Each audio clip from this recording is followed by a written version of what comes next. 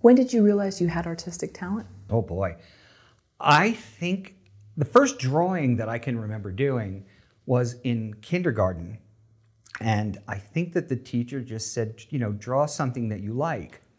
And even back then, I was obsessed with alligators, as I'm still today obsessed with alligators. But I can remember drawing an alligator with green crayons, whatever. And I don't remember what it looked like exactly, but I do remember that people made a fuss about it. Like, hey, wow, that's a really good drawing. And I didn't really think that much of it until it kept happening. People kept I'd win a prize for my drawing, like in second grade or whatever. And then people started to say, oh, Frankie's going to be an artist when he grows up. Frankie's going to be an artist when he grows up. And like, okay, I'm going to be an artist when I grow up. Until I hit that stage, that teenage years where I was like, you can't tell me what I'm going to be. I'm not going to be an artist. I'm going to be an actor, whatever. But early on, like however old you are in kindergarten, 4 or 5, something like that. Right? Who did you want to emulate as an actor? Oh boy. I wanted to be, at different stages, I wanted to be David Hedison, who was the star of Voyage to the Bottom of the Sea and the movie The Lost World from 1960, Irwin Allen's version of The Lost World. And I wanted to be David Hedison because he got to do all these cool things. He got to fight dinosaurs, and he had to, fight a giant spider, and he did, he saved the girl and all that kind of stuff. And then, in the 1960s, there were a lot of movies like Ray Harryhausen movies where there was a good-looking hero who would fight monsters. And that was so appealing to me. So James Franciscus was another one that I was like, I'm going to be James Franciscus without a doubt, and fight Tyrannosaurus Rexes in the middle of the desert. But every few years I would find another actor that I sort of glammed onto, and it was like, that's who I'm going to be. And like George Segal for many years. That was in like early high school. I just loved George Segal, and so he wore a lot of these Irish sweaters, right? So I wore those all the time. I had my hair styled the way he did and everything like that. But I was easily influenced by my heroes. Where did you get the sweaters growing up in, was it upstate New York? Or? Oh, they were just knockoffs. They weren't the real Irish sweaters, but they looked like the ones that George wore. So that was good enough. Sorry, you grew up in Long Island, right? Yeah, I grew up on Long Island, which is off of New York, the North Shore of Long Island, which is part of the reason I don't have the Long Island accent. But that's also comes from I think acting training as well. I think you try to lose any distinguishable accent when you're planning to be an actor, because you don't want to be pigeonholed as someone who's only from this particular area, whatever. Unless you're going to go on The Sopranos, and then then it works in your favor, obviously. I was going to say, a lot of shows now it might actually work in your favor, even if you're not from the East Coast. Although, if you look at The Walking Dead, half of that cast are from Britain. The governor and Rick Grimes, the lead, like they're all from England. So, but apparently Southern is the easiest accent to learn if you're from there. Oh, interesting. That's what they tell me. How would you spend your time as a kid? Drawing. Yeah, drawing my own comic books, drawing monsters. So. Probably the very first movie that I ever saw when I was maybe 6. Oh, this is at least that I can remember. This one stuck in my head. I was on my grandmother's house, and this gigantic TV, right, black and white TV, and Abbott and Costello Meet Frankenstein. Oh wow! Was on, and I had never seen anything like that before. I was blown away by it. Just the Wolfman and Dracula and Frankenstein, and I don't think I even saw it as a comedy at that age. I saw it. These monsters fascinated me. I couldn't believe it, and from that point on, mostly what I drew were monsters. So I would draw the Wolfman, I would draw Frankenstein, anything at all. And then Aurora was a model kit company in the 1960s, and they came out with these monster models. And that became an obsession also, was building these models and painting them and everything like that. But it was monsters. I just loved monsters. And then even as a teenager, were you not, so you didn't sort of want to become the next Paul McCartney? You wanted to draw or be an actor? Yeah. Music definitely. and all that didn't I don't interest think that I was particularly skilled in social graces. And this is very common with what we've discovered with kids that what we call monster kids now. Kids who who are obsessed with the old classic monster movies and so forth, is that especially back in the 60s and early 70s, there was no internet. There was you couldn't even you didn't even have VHS or anything like that. So when these movies came on television, it was an event. You go every week, run down to get the TV Guide and flip through it and try to see if there are any cool monster movies showing that week, right? But there were usually only one or two kids in your school that had the similar interest, and so it could be a kind of a lonely existence actually. At least because of your interest, that you'd spend a lot of time by yourself. If you were lucky, there was another kid that you befriended who also loved that stuff, and then you guys could draw together, or make little Super 8 movies, which a lot of us did also. But I think that I spent a good deal of the time drawing and creating is really maybe a better way to put it, because it wasn't just drawing; it was sculpting things in clay and writing up stories.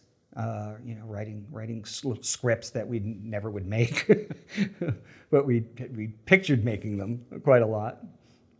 I think that's probably common for a lot of movie fans, movie nerds, whatever, back in the day too, maybe, except for now with the DSLRs, it seems like everybody is doing it, but back in the day you sort of found refuge in these movies, and it was like a safe place, and those who didn't fit in, myself included,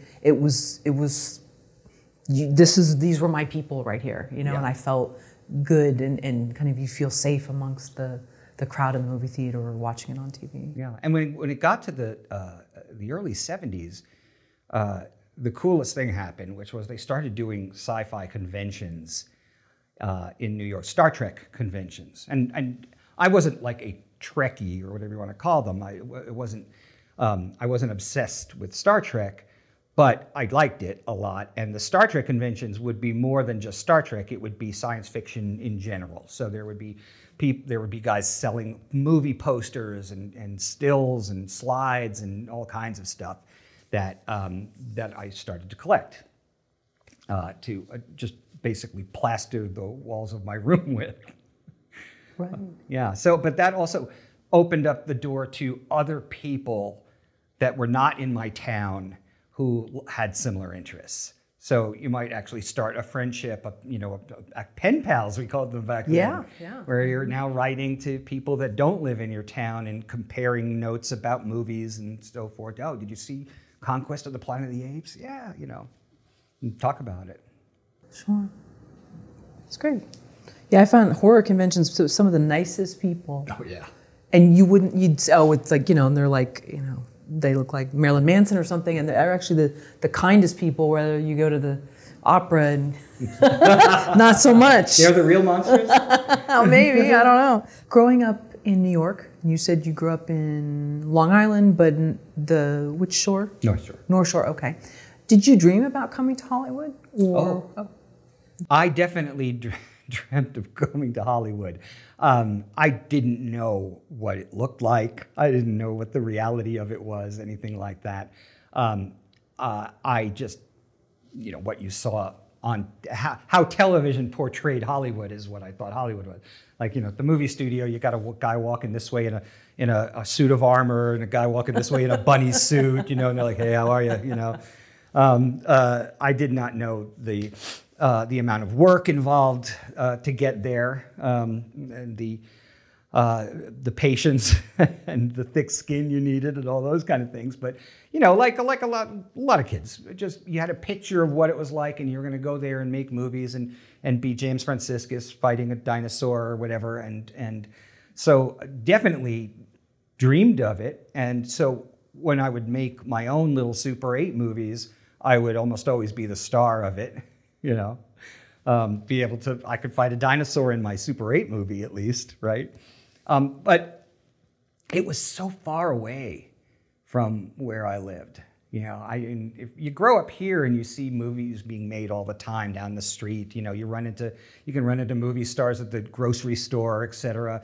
But where I was living, there were a couple of movie stars who lived out at the tip of Long Island in an area called Sands Point that was rather lucrative. Oh, okay.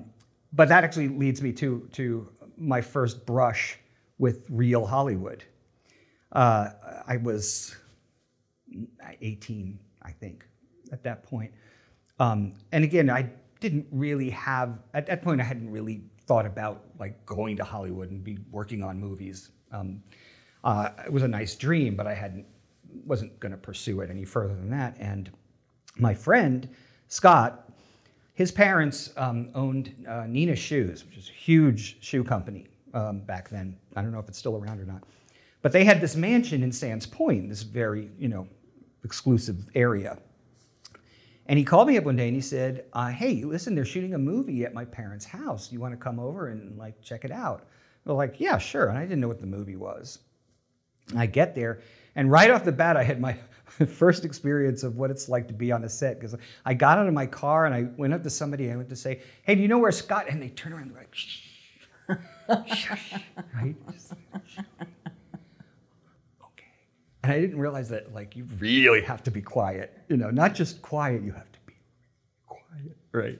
So that was my first lesson, right? So I go around to the back and I find Scott and a couple of my other friends were there, and they're shooting a scene in the back part of the house. And I look over and there's Robert De Niro and Jerry Lewis, and Martin Scorsese is sitting behind the camera. And they were shooting The King of Comedy there. A big scene actually in the film. And I didn't know the plot, obviously. I think Scott maybe filled me in a little bit of what it was, but this blew my mind. I was like, oh my God, like, and I'm looking around and seeing everything that's going into it, all the trucks and the generators and the lights and the cameras and the, you know, the people doing all these different things, you know, and I was just, it really just blew my mind. I felt like it was a dream, you know, and at one point they broke for lunch. And so the whole set sort of cleared away, and I walked in there by myself, and there was this living room, and it was set up with pictures of Jerry Lewis with different people, because it was supposed to be his house, right? And I saw this sign that said, "Do not touch, hot set," and I was thinking that it meant that it was physically. I was going to burn my hand if I put my hand on anything. You know, and find out later that it just means, you know, that it's a working set, so you can't move anything or touch anything. But it was an amazing experience, and I definitely said, okay, this is a real thing. This is something that you can do. How you get there, I'll figure that out somehow, you know. But it was eye-opening. Do you go back and watch that scene sometimes? Oh, yeah. Oh. I just watched it maybe a couple of months ago again. And, yeah, and watching that scene in particular was just all the memories just come flooding back, and thinking like, wow, this was a key moment. Like probably Abbott and Costello Meet Frankenstein was the first one. King of Comedy was the second one, for sure. When you moved out to Hollywood from New York, did you have a job lined up? Did you have friends that were able to help you get in the business? No. I dragged my wife, Leanne, kicking and screaming to LA. And I went because I had, at that point, made the 4 horror movies up in Canada with John Fasano. And then I was fully bitten by the bug at that point. I mean, I knew I was going to keep doing this, whatever it was, whether it was acting or if it was, I discovered that I liked writing during the course of making those films. So now John, if you'll pardon the expression, John had brass balls, because he just picked up, he wrote a script and he picked up and he went to LA and he sold a script, like 6 figures, right off the bat to Morgan Creek. Oh, wow. Right? And it was like, holy crap. Like, he did it. Like, he came out here and they never made that movie, by the way, but it did lead to him then writing another 48 Hours and what was the other? He wrote many drafts of Alien 3. He wrote a whole bunch of movies. So I thought, well, John did it. I can do it. And at the time, I was working in the South Tower of the World Trade Center. Oh. Yeah. And I quit that job and said, Leanne, I have to go. I have to go to LA. And she did not want to go, but she did. And we got out here, and our first place was this, renovated garage. It was just awful.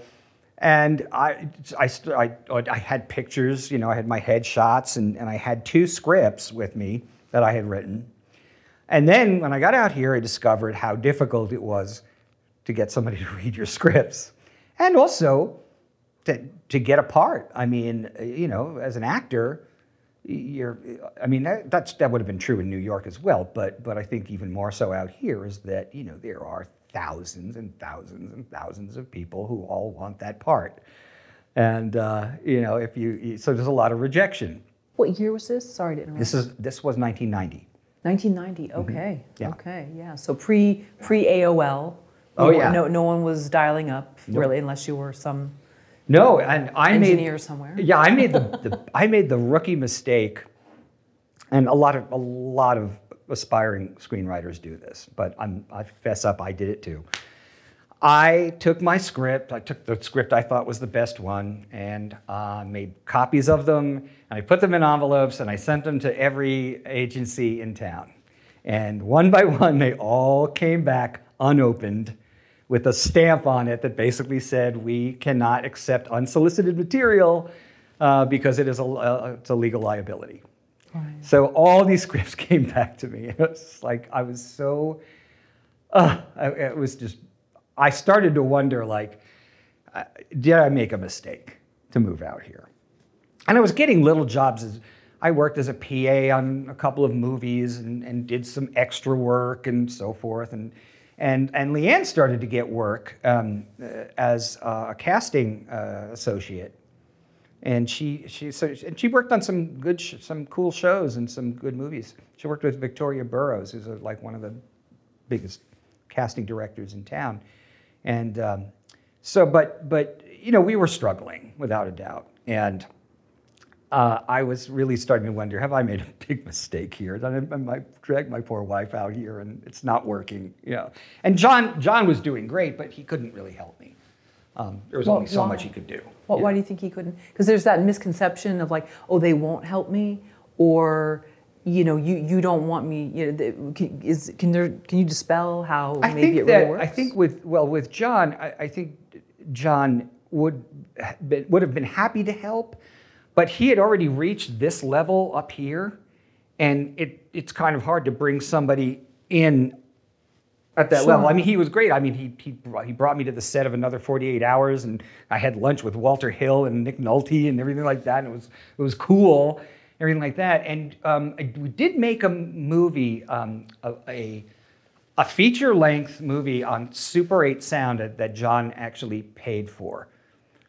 He gave us like $10,000, I think, and we made an entire movie on Super 8 sound. It's never been released because it's Super 8 sound. You can't get a real release of it.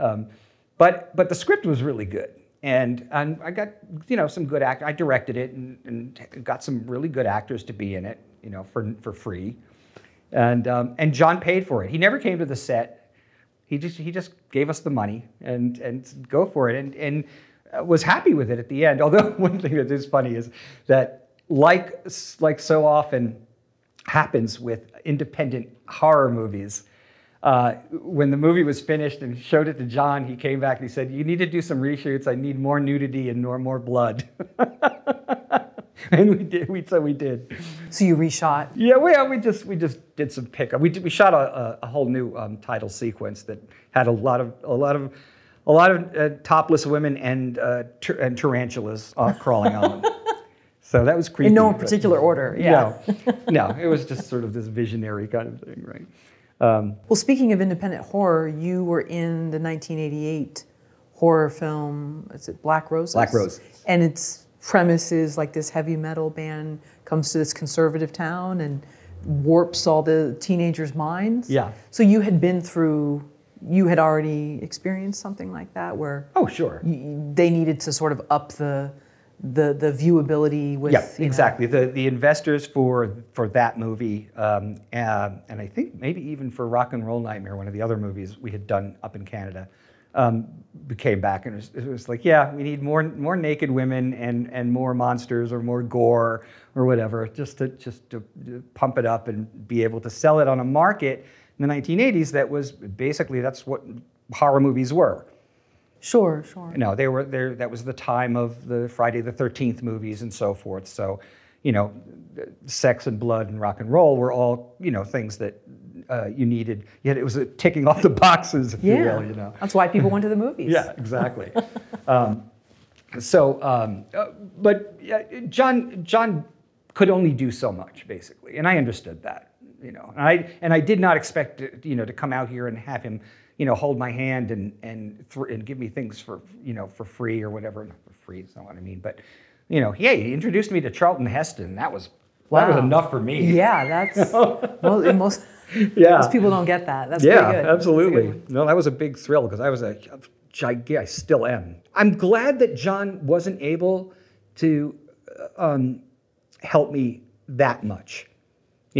Aside from introducing me to some people and so forth, and making that little movie that we called Spider Bite, the Super 8 sound movie, because I think that you have to earn it yourself. I mean, I believe that these days it's a lot easier to sort of work your way into the business because you can buy a credit. You know what I mean? Like you can go to a Kickstarter campaign and they're making a movie, and you can buy a credit. You can buy an associate producer credit or whatever. You know what I mean? And build up your resume that way. We didn't have that. I don't blame anybody for doing that, but I'm saying that we never had that luxury.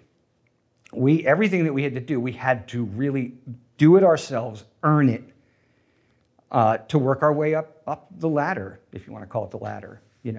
To achieve what we wanted to achieve.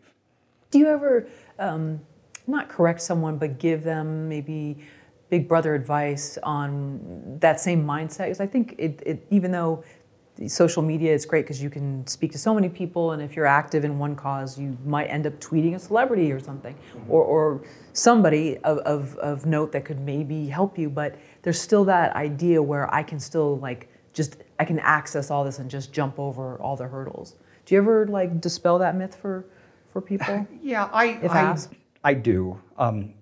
People don't always listen.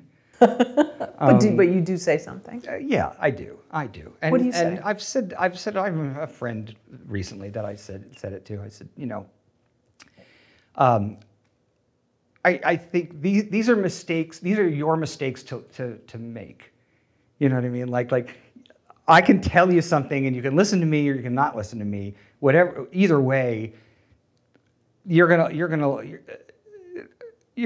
make your own mistakes. Basically, is what I meant. And sometimes that's a good thing. It's how you learn. Sure, but even coming here in 1990, there was no YouTube. You couldn't do a web series. You couldn't do a Kickstarter, Indiegogo, Seed and Spark. You had to really have someone endorse you. It was just a totally different ballgame then. Oh, sure. And in fact, getting an agent, which has forever been the catch-22. You can't get a movie unless you have an agent. but you can't get an agent unless you've had a movie. That's as old as the hills, and it's still kind of true. The only difference is now because of platforms like YouTube and so forth, where people can show off their creativity, and it's a lot easier to get it seen. And we made that little Spider Bite movie with the hopes that we could show it to, people and get them interested in either the actors or myself as a writer or as a director or whatever. It was something that we could show, and that's all you could do back then, is have something to show. And the trick was, how do you get it to them? Like nowadays, put it on your website, put it on YouTube, put it wherever, and you can just direct people toward it, which is great. I'm not knocking it at all. No, I'm no. just saying it's that, back then it was, I sound like an old geezer. Back then we had to walk through 50 miles of snow. Well, the 90s wasn't that long ago, and in terms of some technology, I mean, I realized, fast. Data was the new thing that was coming, it was going to be so great. I remember my first computer, which was, I think my first computer was probably right before I moved out here. But then AOL came along, and then all of a sudden now, you're talking to lots of people, not just the ones that you might meet at a party or the kids you grew up with or whatever. Like now it's huge. And a lot of my friends that I still hold dearly today are people that I met talking about monsters on the internet and comparing notes about like how miserable is it that we can't get anyone to look at our scripts. Did you think about driving back home? I did. I definitely did, especially when I couldn't get anyone to look at the scripts, right? And so this is an interesting story. So my wife was doing some casting work at a production company called Kushner Lock, which I don't think they're in business anymore. But they were down in Santa Monica, and we only had one car, so every morning I would drive her down there from North Hollywood and drive back, and then at the end of the day, drive back down again. And so I was basically spending 6 hours in the car every single day.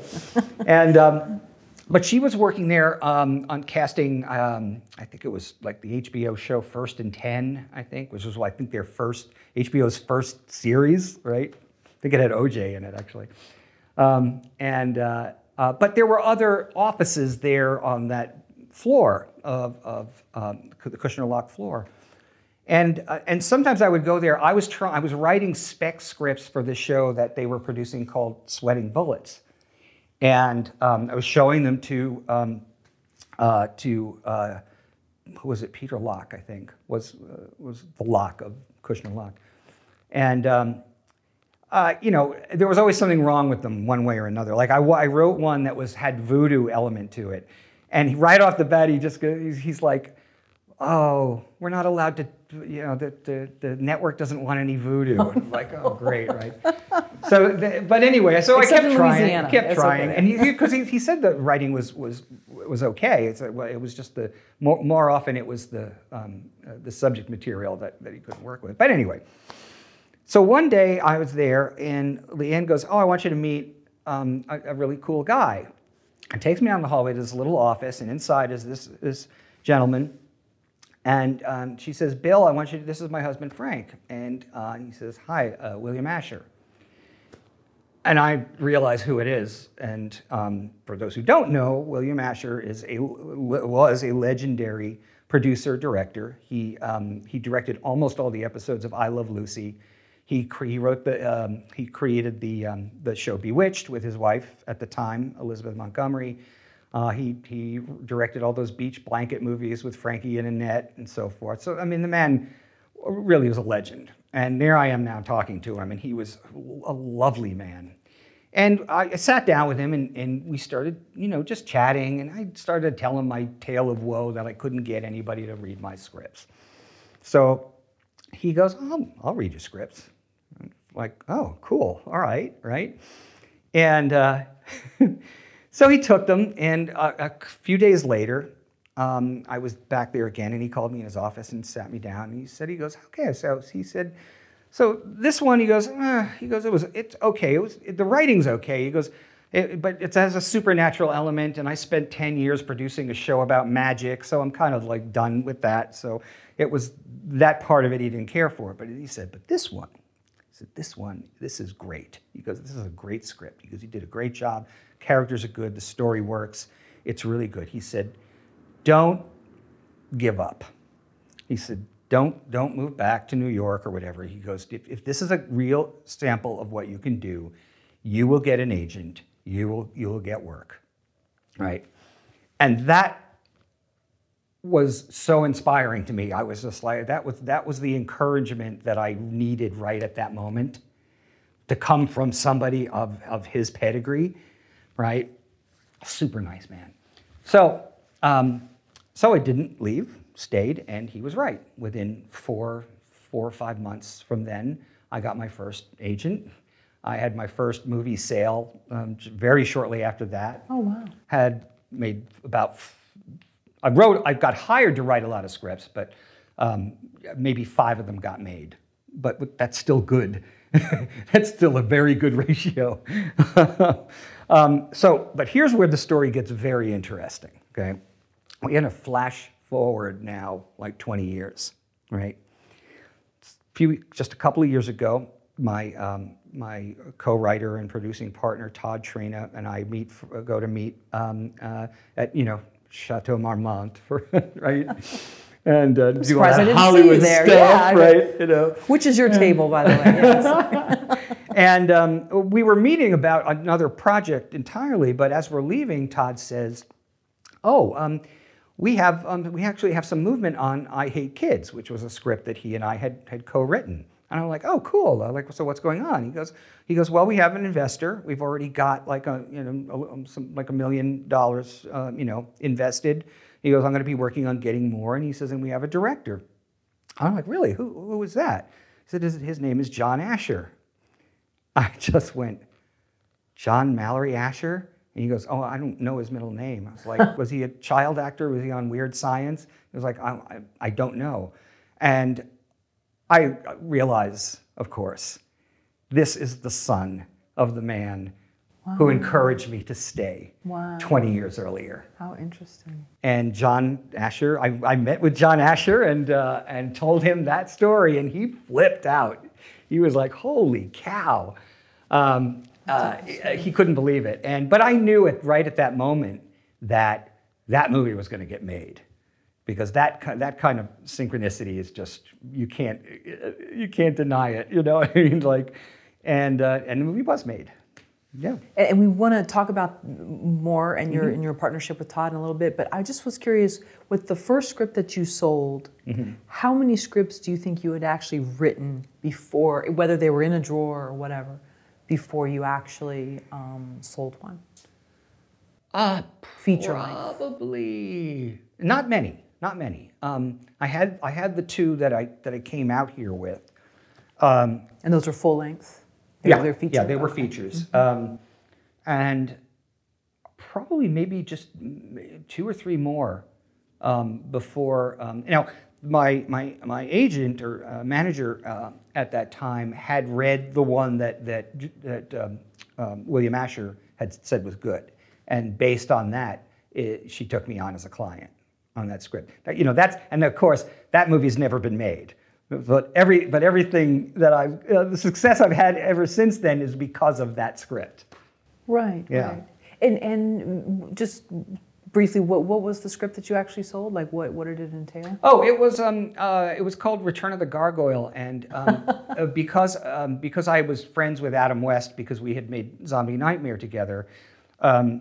And the Michael Keaton Batman movie had recently come out, or not that long ago, but this new improved version of Batman with these muscles and all this stuff, right, had come out, and So I came up with this funny idea that the story would be about a guy who used to play a superhero on TV, who was now sort of washed up and was divorced from his wife and miserable, and this new version of his old character comes out, and now he's really feeling awful. And one night he's ready to jump off a bridge when he suddenly hears somebody being mugged, and he runs into the alley and he saves this person, and he snaps basically. He starts putting on his old costume and going out and trying to fight crime for real. Oh. And he gets the shit kicked out of him, and all these other things happen. But there's a detective who's trying to figure out who he is and all that kind of stuff. So it was a little bit of a love letter to Adam, and but it was the first comedy that I had written. The other ones before that were more sci-fi-ish kind of stuff, and Die Hard in a zoo or something like that. I don't know. I mean, everybody was writing a Die Hard movie back then, but everybody who read that script really enjoyed it, and I would get work from that script, even though that script was never made. The vigilante superhero. Yeah. Oh, interesting. Yeah, Adam read it. I gave it to Adam and Adam's agent, and they loved it. And Adam was willing to, he was like, well, if you can get a modest budget, he goes, I'd love to do it. It'd be fun, but that wasn't meant to be. So, if you knew that it would have taken you that long to sell one, do you think you would have still come out? Because you saw your friend John, who was just like, he got these green lights and angels were singing for him, and and so you thought, well, then I can do this too. Do you think you would have still stayed back in New York? I hope not, because if I had not left that job in the World Trade Center, things would be very different. Sure. But you know what? I was so bitten by the bug. Probably still would have done it. Yeah. Yeah, I think so. What's the closest you've come to moving back home? Probably just very early on. There are parts of New York I certainly miss. I still have some family there, and I love seasons. But I really haven't looked back since things started to, go my way. I have a quote here. Always have to have one quote in every interview. Yeah. So. Always ask yourself, is this going to help me get to my goal or not? And I believe that's from Bob Proctor. Mm-hmm. Do you have a certain set of guidelines you work from? Like, is there a quote? Is there a mantra? Is there something that guides you? Do you subscribe to this? Do you look at something and say, am I doing this for the right reasons? Am I doing this for fun? Is this going to help me get to my goal?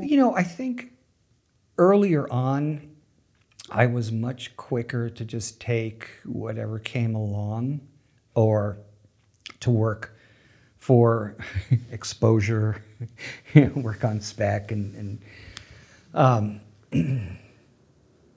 because I needed to, build up a reputation of some kind. As far as a mantra, though, I don't know. I mean, I know that I can listen to the pitch of an idea, that if someone is looking to hire me, right, I can hear what their basic idea is, and I will know almost immediately if I'm the right person for that job. I can. Sometimes I've broken my own rules, but everybody breaks their own rules every once in a while. But usually, because what will usually happen is that my agent would send me in. I'd sit down with the producer or the director, and they might already have a script. They might not. They might just have an idea. But I can usually tell very quickly if I'm going to be able to bring anything to this project, if I'm going to be able to make it what it is they want it to be. And usually, what's very funny is usually if I don't say it right away, right? I don't tell them that whether or not I think I'm the right person, not right away. But most of the time, if I don't think I'm the right person, I don't get the gig anyway. So I don't know if I have like any kind of quote or something that sticks with me, aside from William Asher saying, "Don't give up." And you can still see his face. Oh, sure, yeah. Wow, that's a really, really interesting story. Just the whole chain and his son, and that's really fascinating. Yeah, and then what was funny also about that is that our first meeting, when I first met his son John, and the producers of I Hate Kids around the table, and they're all talking and everything like that, and somebody mentions John Landis, and I knew John because he was in the first documentary on it, and I'm like, why? What about John Landis? And they go, oh, he's the executive producer of this movie. Oh, wow. Oh my God. Okay, this movie is definitely getting made. Sure. And that was your King Kong documentary, or? No, John was in Beast Wishes, the first one, about Bob and Kathy Burns. Yeah. So you've come out to LA armed with scripts, and are you also auditioning too? Yes. And you have this other talent, which is to draw. How soon before you say, well, I'm going to try to utilize that to make a living and fulfill my artistic? Well, here's the thing. I always believe that when an opportunity arises, take it.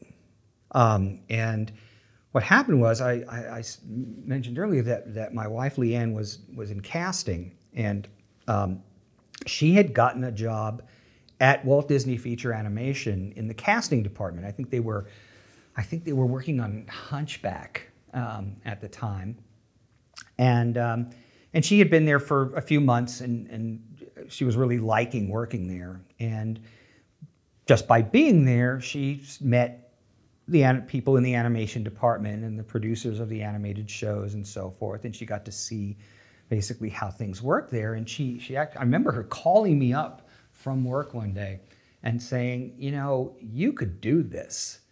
Like, you could definitely do this. And I was like, well, I guess, but I don't know anything about animation. I didn't, except for animating little clay figures, for Super 8 movies. But she said, well, you should, find out, because you could get a job here. Like, they're looking for people, because, Jeffrey Katzenberg was just opening up DreamWorks down the street, and was grabbing up lots of animators, and poaching them from Disney to stock up, his studio. So everybody was looking for animators. So I was like, okay, well, I'll go and take a class, I guess. So I went to the animation union, and so I started taking classes there in a hurry. I was taking as many as I could, right? And even though, because even though I was a working screenwriter, a working screenwriter cannot work for a year sometimes, right? And so it was feast or famine most of the time. And when I sold a script, it was really good money, but then it might be a long time before I sold another one. I mean, at least one that got made. You get paid something for writing it, but you get a lot of money if the movie gets made. For that, we call the first day of principal check, which is really nice. So I thought, well, wouldn't it be nice though because I'd been writing for a few years, wouldn't it be nice to have like an actual steady job, steady paycheck for a while? So I went and I learned about animation really fast, right? Took all these classes. I learned how to what kind of a portfolio to submit, because that's where a lot of people go wrong when trying to get a job, back then at least, trying to get a job in animation, is they would turn in a portfolio filled with drawings of Mickey Mouse and Goofy. And that was the last thing that Disney Animation wanted to see. They wanted to see that you could draw human figures, that you could do life drawing, gesture drawing, real artwork, not just traced cartoons, right? So I did. I put together a portfolio and I submitted it, and I got in. So that was good. In fact, it was great. I started working on Hercules like almost immediately. That was the good side. The bad side was I had to tell my manager that I couldn't take any writing gigs. Because once you're under the umbrella of a corporation like that, the Walt Disney Company is a very big umbrella. They have music departments, and they have, obviously they make movies also. And so if you are a full-time employee, and this is not just Disney, by the way, this is all the studios do this. If you're under their employ, you cannot work for a competition. So if you write a script while you are working for them, technically they own it. And the kind of hoops that you have to go through to get it cleared so that you can take it somewhere else is just, it would take months, right? So I couldn't be a writer for hire for anywhere else. Disney didn't look at me as a writer, they looked at me as an artist. But it didn't matter. Same thing with, other artists I was working for who created their own music. Disney owned it as long as it was written and put out, while working for them. And it's a way to protect themselves. I get it. It didn't bother me, but I think my manager at the time was not very happy about it because I was working. I was bringing in, she was getting me jobs. So that was the downside of it for sure. But I loved it. I like working on Hercules. It was the first one, and they were already well into the production of Hercules by the time that I got in there. By the way, also, I think I was in my mid-30s at the time, right? All the other people who came in with me in that group of trainees, they were all fresh out of CalArts. So they were all like, 21, whatever. I was like the old man of the group. So it was like, it seemed kind of weird, but I didn't care. I was just so happy to be working there and to be working on that level of entertainment. A big movie that's everybody's gonna see it. And even though I'm a small part of a much bigger team, I'd still be part of it. I could still look at scenes and go, I did that scene. That's cool. Yeah. And so I stayed until the job became obsolete, basically. How did it become obsolete? Because the Pixar movies were making a lot of money, and the hand-drawn movies at Disney were not living up to expectation. I think that the powers that be kind of equated CG movies make money, hand-drawn movies don't, and that wasn't true. But from a money-making point of view, I'm sure that's what they thought. The truth is, the scripts weren't as good as the ones that Pixar was putting out, and it always starts with the script. I mean, you could have made Finding Nemo hand-drawn, and it would still be just as good. It'd be the same movie. It would just look a little different. It would still be a fantastic movie. The Lion King would still be, a terrific movie if it was done hand-drawn. Oh, wait, Lion King was done hand-drawn. I was up there saying, the Lion King would be just as good if you did it in CG. I know it's making a lot of money. I haven't seen it yet, though. But the point is that it was just that the scripts weren't catching the eye of the public. It was either the wrong demographic that they were looking at, because they were experimenting a little bit. They like movies like Atlantis and Treasure Planet which were not, Disney princess movies. And I admired the fact that they were trying to branch out and see, but those movies just did not live up to their potential. And sorry, what year was this when they kind of made this shift? When they decided well, I started on Hercules in 1996. So I had been screenwriting for 3 or 4 years before that. Right, but when Disney decided to go away from the hand-drawn?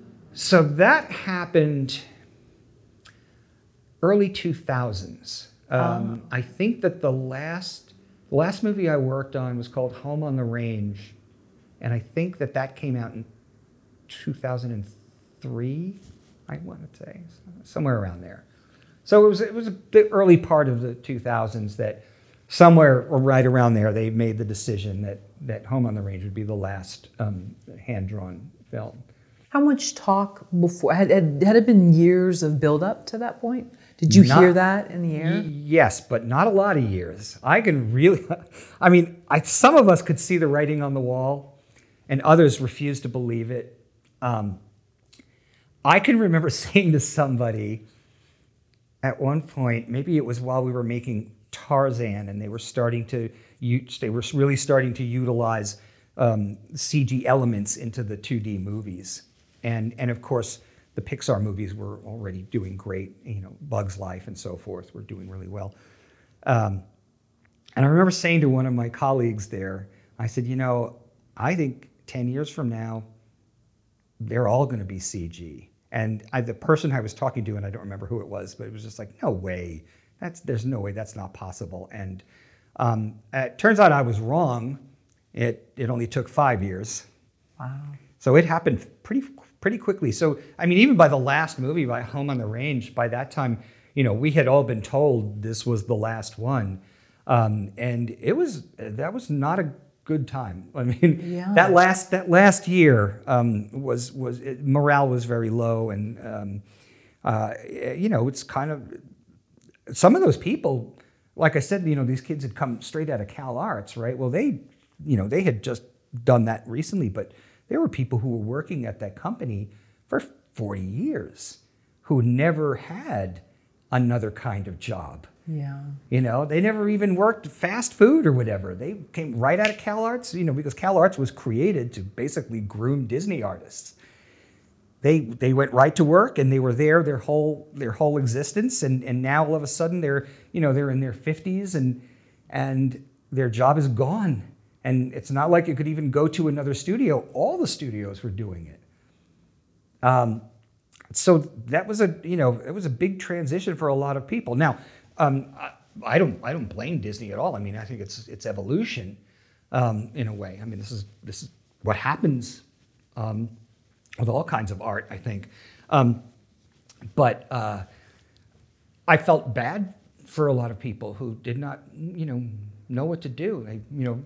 People buy expensive houses and expensive cars and everything like that when things are going great, and that's why when occasionally I go back to my college in New York to just be a guest speaker and things like that, and talk to people about animation or acting or filmmaking in general, screenwriting.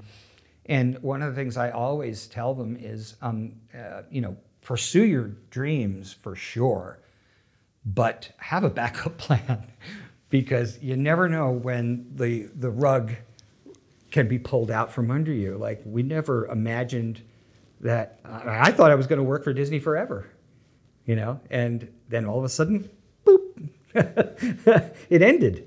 And I could have tried to learn CG, and Disney was great in that regard because they actually offered us free classes to learn it, and I took advantage of that. I took the classes and learned the Maya CG program, but I couldn't find the joy in it. It's a big difference. Now nowadays it's easier because now they have Wacom tablets where you can draw right on the screen, so you're drawing again. But back then, the difference between drawing, the tactile difference between drawing with a pencil and moving a mouse and clicking a mouse, very, very different things. And that wasn't for me. What did some of those people end up doing? I mean, their whole identity was disrupted. This was who they were. Yeah, and a lot of people, it's how they define themselves. So suddenly you have to find something new to do. I mean, look, I saw people that I knew that were pulling down, nice fat paychecks every week at Disney, who were then working at Trader Joe's. And there's nothing wrong with working at Trader Joe's, but my point is that it was the difference in the amount of money that you're bringing in is substantial. And it's because that's all they knew. And if there wasn't any animation work anymore, what are you going to do?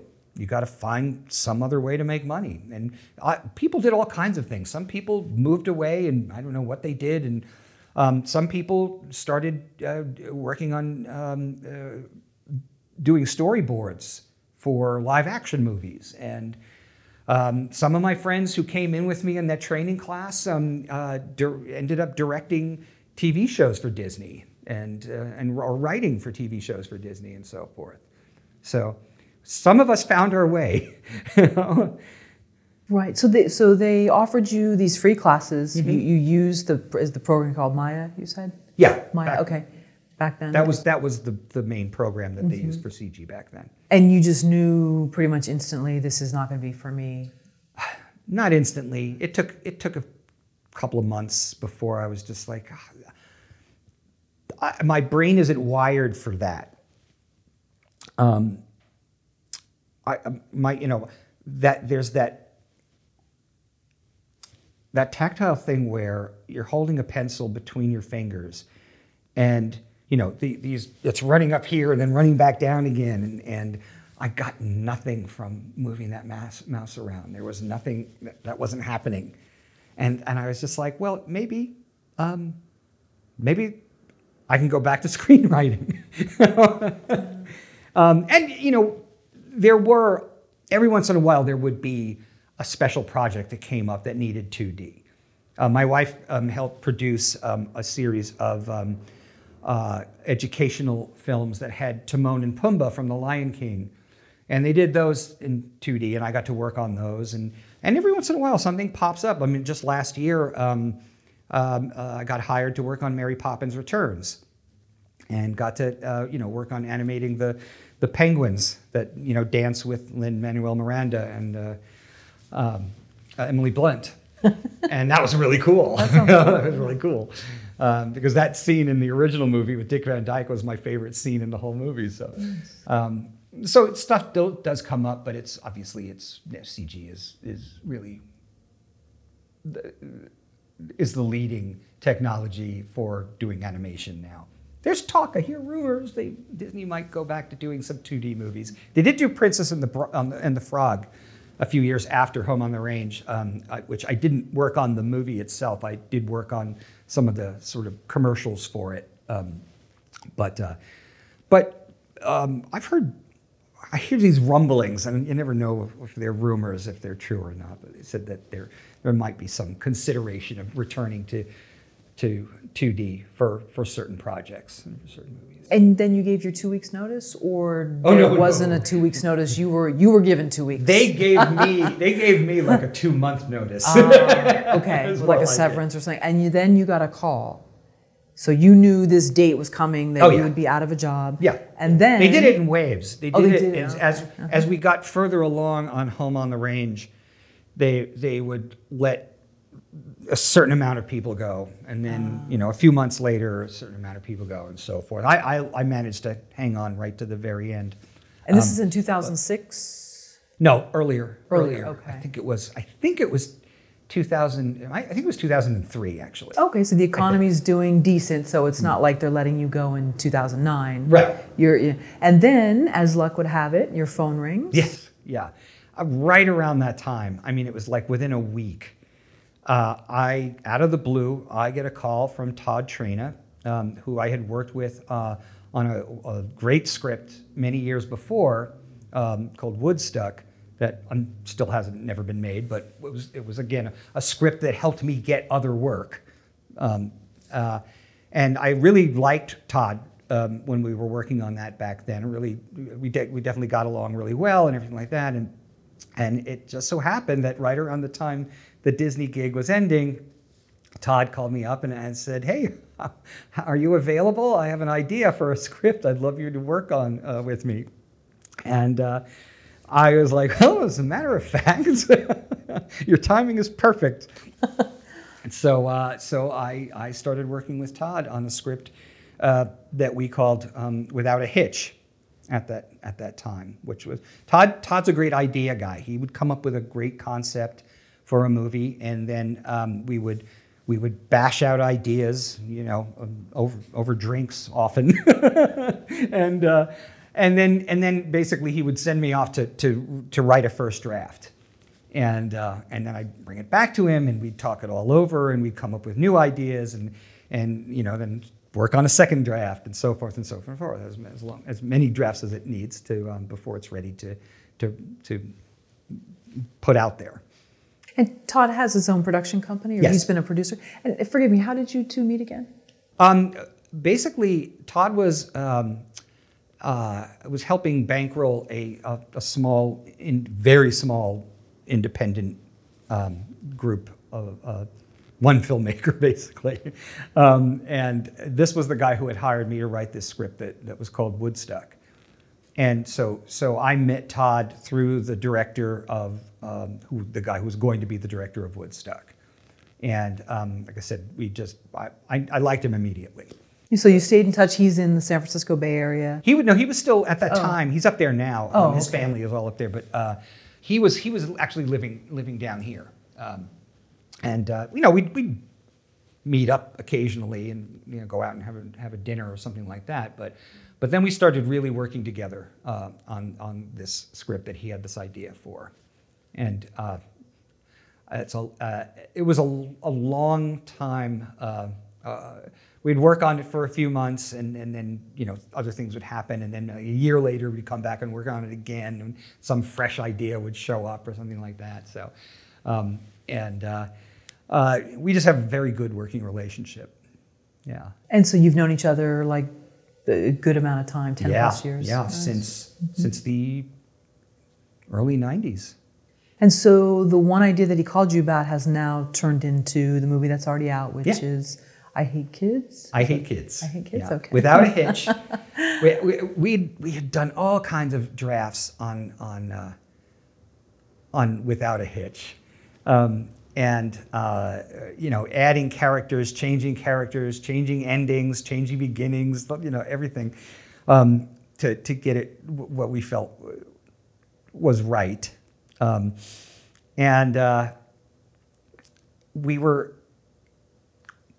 think we were right on the verge. We knew we were getting really close. And I said, well, maybe we need a fresh title to sort of, just hit that spark plug again, right? And originally, the lead character in Without a Hitch was Nick. He was a guy who owned a big surfing company, like surfing clothes and so forth, right? And somehow it just, I don't know, it wasn't really gelling. And I said, what if he was, because the character didn't have a lot of humor to him. And I thought, well, what if we gave him an occupation where humor was part of his job? I said, what if he's a writer? What if he's a guy who writes funny books? Observational humor kind of thing. And that really, that fire took off without a doubt. And I think we made him British for a while too. We were like, who were we basing it on? Hugh. Hugh Grant. Hugh Grant, yeah.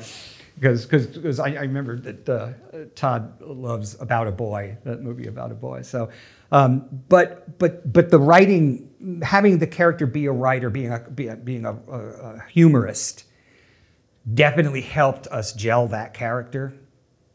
And so I thought, well, we know he doesn't like children, and he's marrying someone who doesn't like children. So why wouldn't his book be called I Hate Kids? And that immediately became the title of the movie.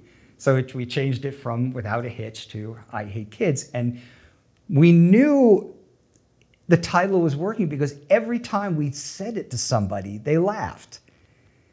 Every single time. We said, what's the name of the movie? It's called I Hate Kids. And they would laugh. Because everybody can appreciate that one way or another. You know what I mean? And then we started showing it around, or Todd did. I wasn't involved in that part of it. Todd's the business end of things, you know. And he showed it to the right people at one point who were interested in making it. How does that work? When someone has this idea, did he already write a rough draft of it and then you started working on it? If I remember correctly, and I'd have to check with Todd if this is right, I think at the very beginning, I think that there was at least, it was either an outline or it was a written opening scene, which was a wedding. It was an actual wedding where this kid shows up and says that, you know, I'm your dad. I mean, you're my dad, and that throws the whole thing into chaos. But it wasn't more than just, I think, a scene. So we really had to then really develop where it was going to go. I mean, Todd already imagined it was going to be a kind of a road trip movie. Oh, okay. Mm-hmm. So, I mean, the idea of it being that this guy is about to get married to a woman, and the thing that they share is neither of them are interested in having children. So, originally it was the wedding itself. In the final draft of the script, the shooting script, we had it the wedding rehearsal, because that would put a ticking bomb into the script automatically. So he's got to get this problem figured out before the wedding, which is in 3 days. So so this kid shows up, says, you know, you're my dad, and he doesn't believe him, of course, at first. But the kid has brought along with him this psychic, the amazing Fabular, who has determined that Nick is, in fact, this kid's father. And Nick still doesn't believe it, of course, until we have this very funny scene that we worked out where how does the kid know for sure that that's his dad? And I'm pretty sure I came up with this. Because he's a celebrity of some sort, right? His barber has been selling locks of his hair on eBay. So the kid buys a lock of his hair on eBay and then sends it to a DNA lab with his own hair, and the test comes back positive, right? Wow. So, but the psychic is still claiming, you know, that it was all his doing, right? So the three of them then go on a road trip to try to find the kid's mom. He doesn't know who his mom is. And at the time, the kid is now 13 or 14. And at the time that that the kid was conceived, Nick was dating a lot of women. So the idea is now he's got to figure out which of these many women is the mother of this kid. And so that's what propels everything forward. I remember that we came up with the psychic very late in the game, really, over the course of, you know, however many years it was, 12 years or something like that. But because we just thought it would be funny to have a psychic with a little tiny dog that's going along with it, because it also made a triangle for the three main characters to play off of each other. It wouldn't just be the father and the son. You've also got this irritating, you know, kind of flamboyant psychic there to constantly be, you know, insulting Nick and being nice to the kid, and the kid being nice to both of them. And it set up this really cool dynamic between the three of them. And so are you writing and then emailing him notes? Are you meeting in person? Like, how does this work when? Both. Oh, okay. Yeah. Sometimes we would get together, and what Todd used to love when I would basically perform what I had come up with. You know, he'd sit back with his glass of wine, you know, I'd put mine down, and I would act out. I would act out these new ideas. Oh, that's interesting. Well, you know, this is something also that when I teach classes in screenwriting or whatever, one of the things I always try to make aspiring screenwriters understand is it isn't. First of all, it's not just about, you know, watching movies. I hear a lot of people go, well, I watch a lot of movies, so I know how movies work. And it's like, well, no, you don't. Watching movies is great, and you should do that, but you got to do way more than that. And it's not just, I think it's more than just reading books about writing. I think it's much more than that, because you're dealing in a medium that it's way more than just your words. You know, you have actors who then have to say those words. So I always recommend screenwriters take an acting class. I think my background in acting, I mean, I was a theater major at college, so I did a lot of acting, a lot of stage work, and then I did the horror movies in Canada. That has helped me write dialogue, because I can tell as an actor if that's a line that I'm going to be able to say. I think that if you can understand how an actor looks at a line, it'll help you write a better line for that actor.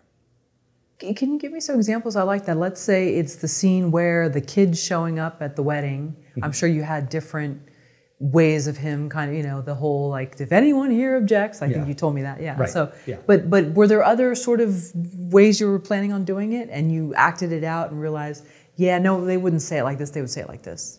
Yeah. Well, what I do is I try to assign in my head a voice for each character, right? Now, sometimes it'll be the voice of an actor that I know, right? I mean, not personally, or just, you know, I've seen movies with that actor.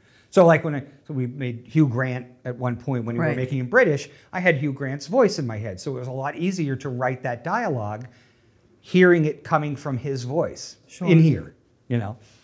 And then the acting out part of it is, I must have looked like a crazy person because there were one of the apartments that we lived in back then was on the third floor in like Toluca Lake area of this apartment building, and there was a little tiny office at the top of it, a little tiny office, and there was there was an access door to the roof, right? And back then, I could stay up all night writing.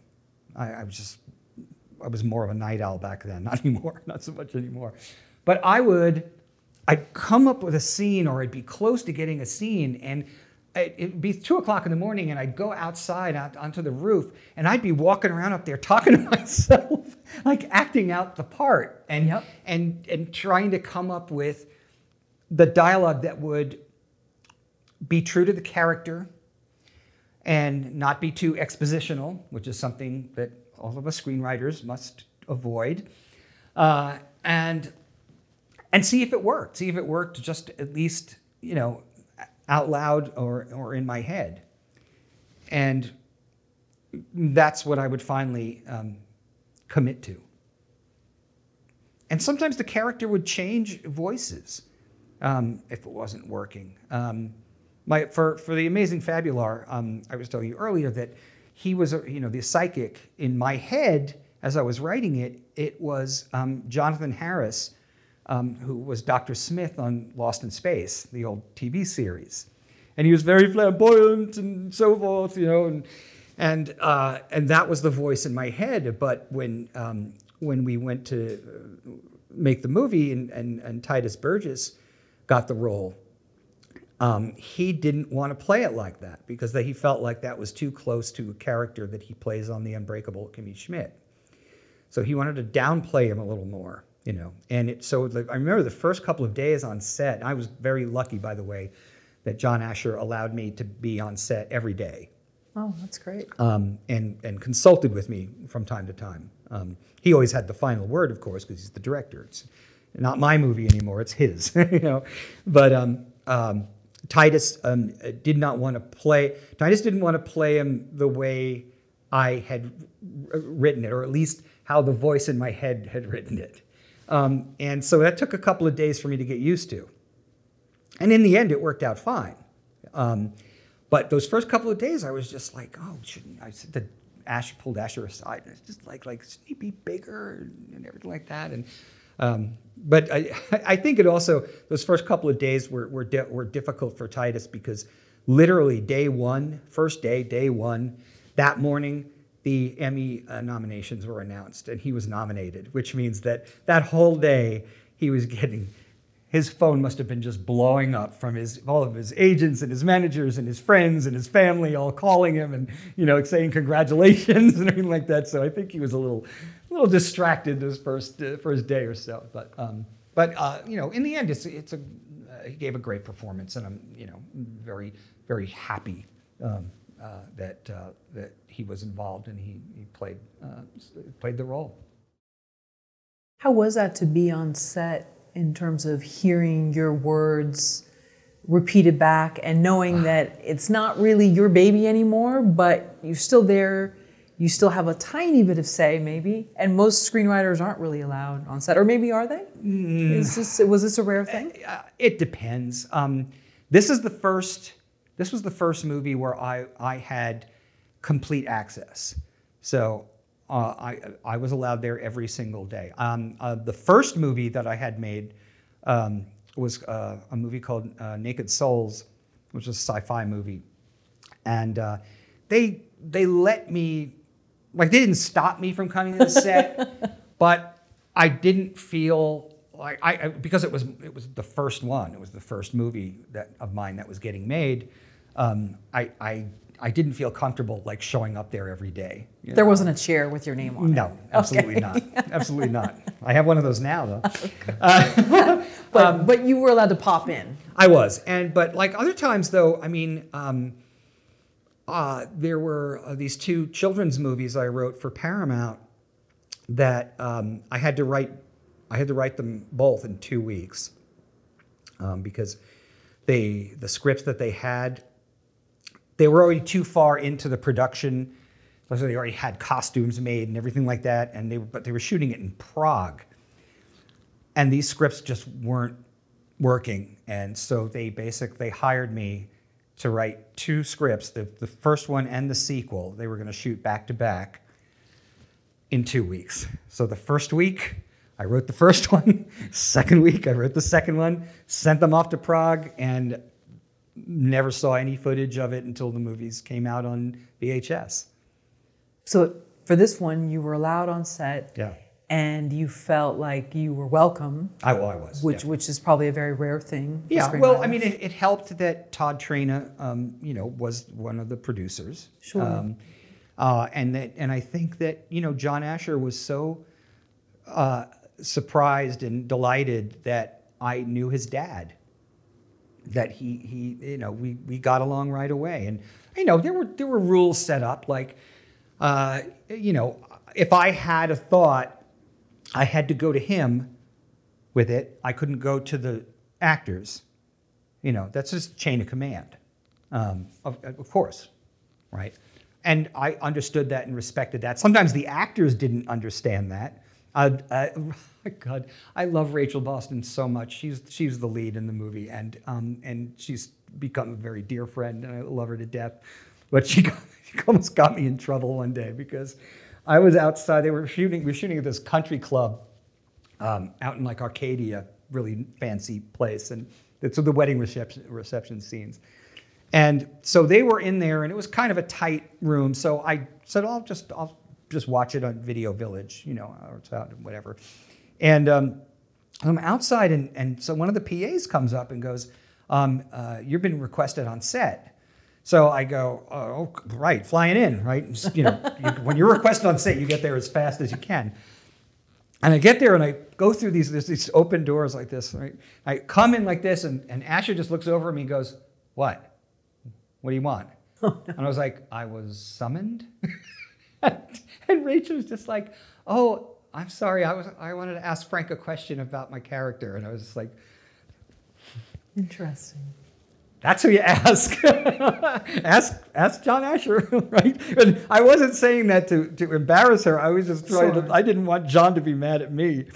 But it was all good. It was fine, you know. Yeah. But that's, those are things you have to understand too, if, especially if it's your first movie. Learn the rules quick. Know who everybody is fast, because you don't want to be saying the wrong thing to the wrong person. Right. And that's just stuff that you learn from being on sets. And luckily, I had been on sets in other capacities over the years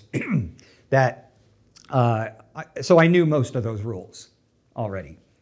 Right. And plus, this not only did you know his dad, but his dad was instrumental in creating this film in some sense, because you stayed and you remained just doing screenwriting, whether you took a break to do animation, whatever. Yeah. You felt, because of that one conversation, okay, I'm going to keep going. This Yeah. guy's not blowing smoke. I'm Yeah. going to stay. Yeah. And so that was it's very interesting. Yeah, no, without a doubt. And it was so cool. I got to meet on set on I Hate Kids. I met John's sister, Rebecca. And Rebecca is Elizabeth Montgomery's daughter. And she's she's a terrific director. She directs a lot of sitcoms, a lot of television work. So she took after her dad also.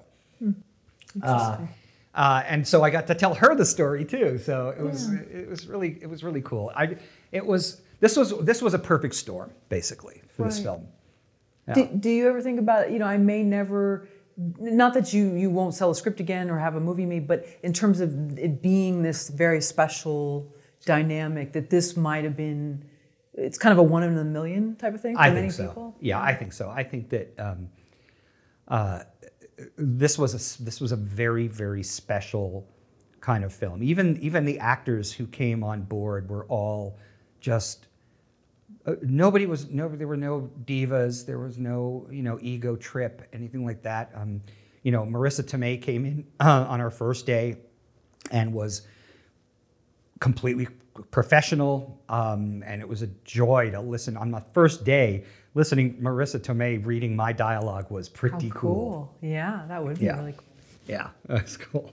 And she's from New York as well, isn't Yeah, she? she's from Brooklyn. Oh, Yeah. okay. Yeah, but I'd met her before through Todd, but when I met her before at a party, she made fun of me because I said, I'm from Brooklyn. I lived in Brooklyn. She goes, oh yeah, what part? I said, well, Brooklyn Heights, and she goes, that's not Brooklyn. But Tom Everett Scott was our lead, and that thing you do, like this is like his first movie working for Tom Hanks, and he's also he's become a friend, and he was perfect.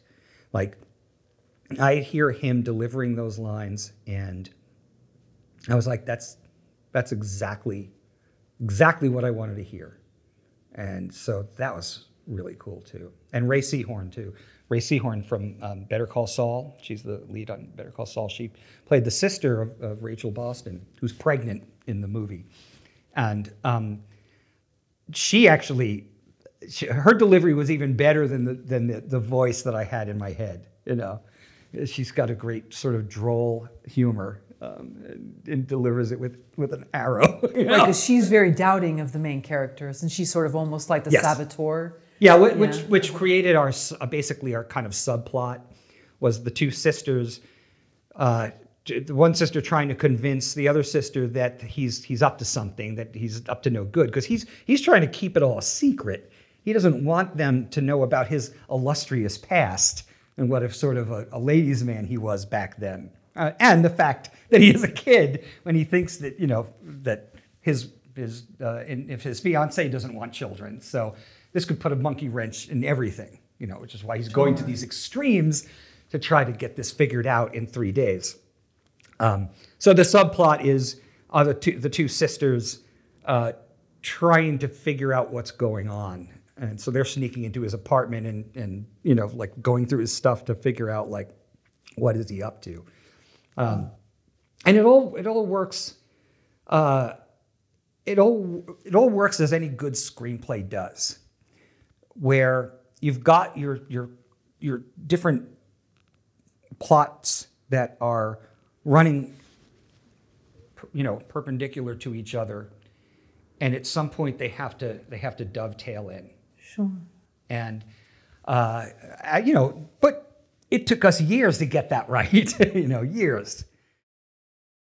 That's something I probably should say also, because it's something that I think is really important for aspiring screenwriters, which is that your first draft is nothing more than I usually say, vomiting up these ideas that are in your head and getting them out of your head and onto paper or onto your screen.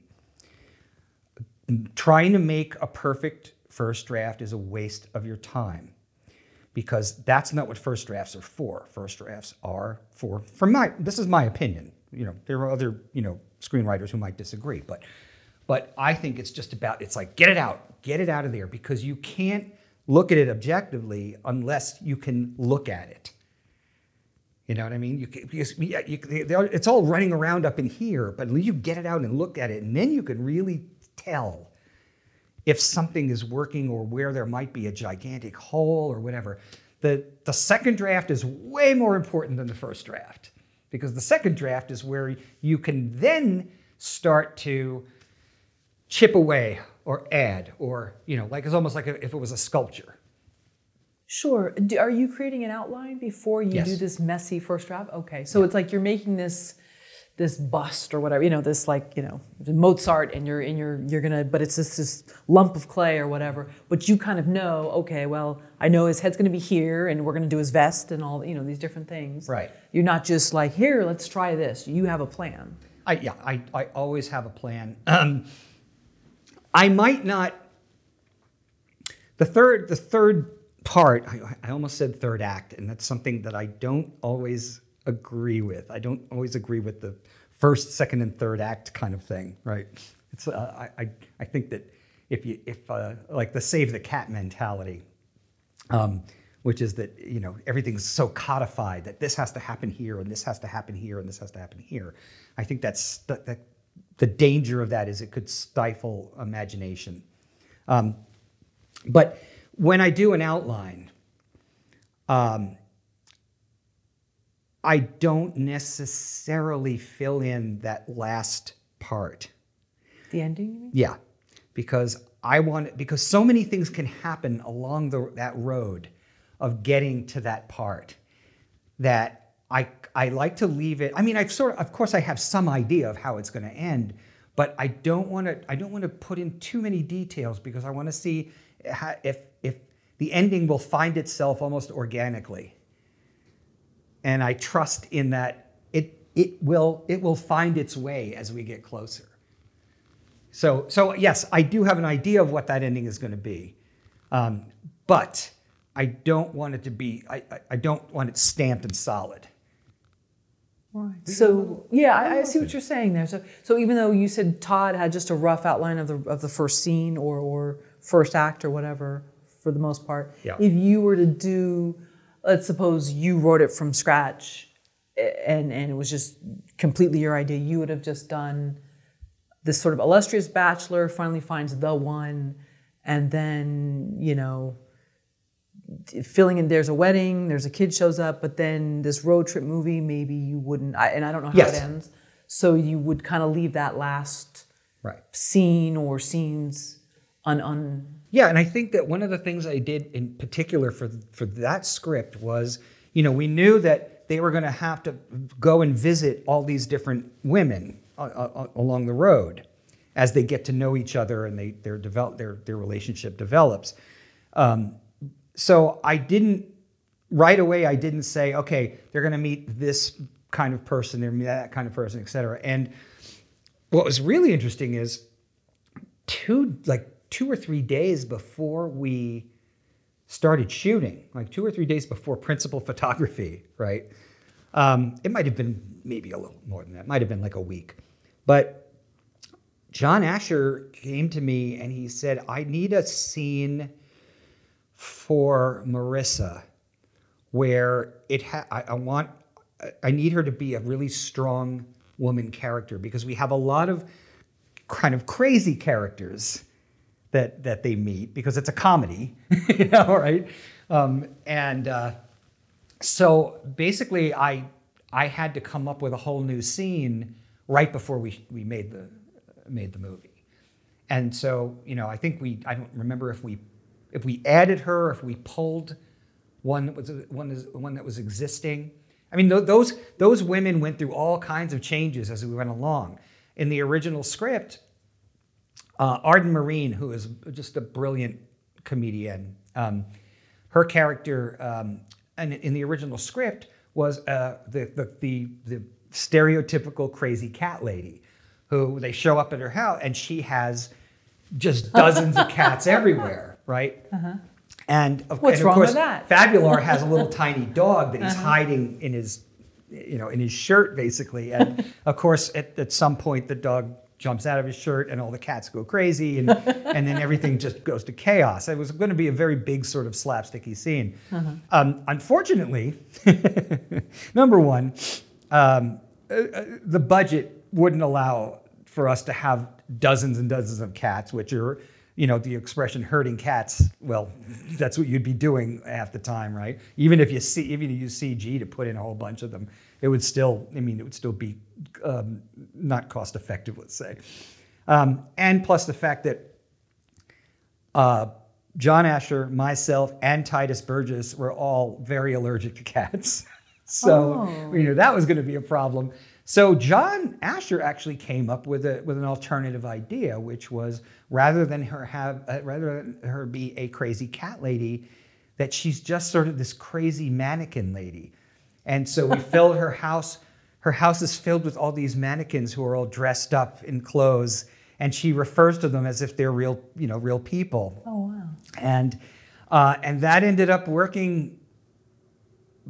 No, I don't know. I don't say if it would work better, because we don't know how the cat scene would have worked out. But it worked. It worked to accomplish what that scene needed to accomplish. John came up with a couple of good ideas several, in fact, that, you know, some of them were because of the budget. Like when you write a set piece for a scene, you always want to write it big, because it's usually easier to cut it down than to build up. Right, so start big and then go small, you know, right? So sometimes you have to make adjustments just because your budget is not going to be able to handle that set piece. And John is a great director, but he's been in the business his whole life because of his dad, and so he understands, what we're capable of doing with a certain amount of money and what we're not capable of doing. And so he made adjustments to the script. By the way, that's something else that, the director always gets the final pass on the script. So I might write 12, 13 drafts. In the end, the one that we're going to shoot is the one that he does the pass on. And that's because he's the boss. Oh, sure. And did you two meet together, though, in terms of going over logistics or different things, and he wanted your input, or is that something that's not necessarily done? There was a little bit of back and forth, not much, where he sent me, he did a pass on it, and he sent it to me, and he asked what I thought, and I was terrified to read it. I was so afraid, because I've had movies made where the director tossed all my dialogue and put in horrible exposition, nightmare dialogue, and I had no control over that, And so I was a little nervous, even though I liked John Asher immediately when I met him, and I had, faith that he was going to do a good job.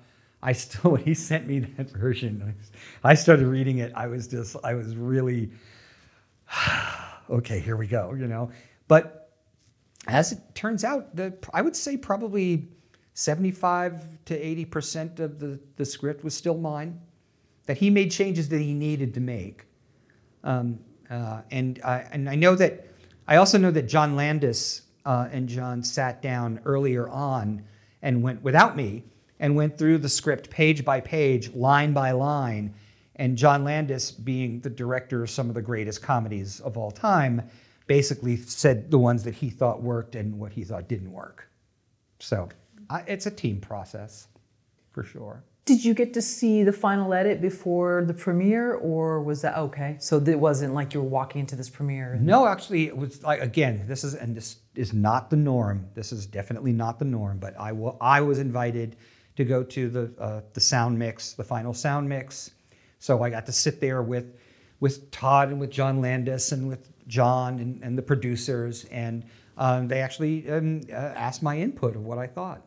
And John Landis laughed because at one point, I think Todd said, "Frank, what do you think?"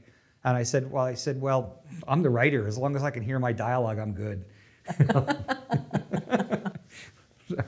Landis said, yeah, spoken like a true writer. What a cool experience. Fantastic. Yeah, it sounds like a dream come true, not just seeing it kind of come to life and the different parts, but also being included. And that's really what made it special, because, like I said, I've had other movies made before.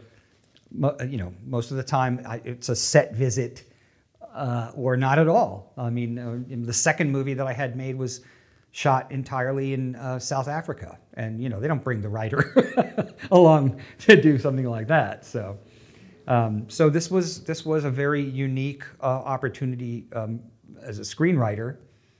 And it was nice. It was very nice, and I made great friends, with those people. We're all still in touch. Do you believe in screenwriting courses? Oh, sure, absolutely. I'm not sure if I believe in the screenwriting contests. I've heard stories. Some of them are kind of shady. Courses are terrific. I'm assuming, of course, that the instructor is qualified to teach them. But that's true of any course of anything, right? I think that like I said, I think I said earlier that, screenwriting is not just about writing screenplays. I mean, it is, but it isn't. I mean, you have to learn so much more. There's so much to be learned. You can't just watch movies. You can't just read one book about it. When I first started, there were two books that I really got something out. Three, I should say. 3 books that I really got something out of. And there's lots of books out there, and those books are still out there. They're probably a little bit dated. What books were there? Sid Field's book called Screenplay, which is sort of the one that everybody reads. William Goldman's Adventures in the Screen Trade is not really a how-to book, but it does explain his process in a lot of ways. And he also talks about, being on the set of movies that he's written the screenplay for and so forth. And that gives some insight into what the reality is out there. And the one I think I got the most out of was by Linda Seeger, and it was called Making a Good Script Great. And that's where what I was talking about before about your second draft is way more important than your first draft, and your third is probably more important than the second draft, and so forth, until you get to the point where they're just polishes, or just touch-ups or whatever. Because that's where you're really going to be able to chisel the script to where it's really supposed to be. So that book really definitely impacted me the most, I think. Since you draw and you write, how are the two processes similar, and how are they different? Well, they're different. Although one of the things that does have, yes, I get writer's block just like anybody else does. I can also get drawing block. There are some days when I'm just not feeling it. I can remember when working at Disney, especially when we were in what they call crunch time, which was the last 2 months when we had to get the movie finished, or at least our part of it, the animation part done. And, we're working, 7 days a week, 16-hour days sometimes, and you're bleary-eyed, and your hand is cramping up like a lobster, and every once in a while you'd hear just somebody, like we're all in cubicles, and you'd hear somebody way on the other side just go like, I can't draw. We'd all know you're just having one of those days where no matter what you do, it's not working, and usually that's just because you need a break, And the same thing with writing. Same thing with writing. There are days. I write pretty fast, which is one of the things that Todd has always liked about, recommending me or working, or hiring me to work on something, is that I tend to work quickly. And it's because if I get an assignment, the most of the time, not always, but majority of the time, for the first 2 months, I won't write a word. But those ideas will be marinating up in here, and I might get an idea where I go, well, I'm going to write this down because I like this. I don't want to forget it. Sometimes, I'll be in the shower thinking of something completely different, and boom, oh my God, wow, that's it. That's what I needed for that scene, et cetera, right? And so forth. And then in that 3rd month, I will sit down and I'll blast through it and write it sometimes in 2 weeks. I have been known, especially toward the end of the script, I have been known to write 20 pages in a day. And I remember I said it to John Asher and he went, what? He's like, no way. He's like, I'm lucky if I write 3 in a day.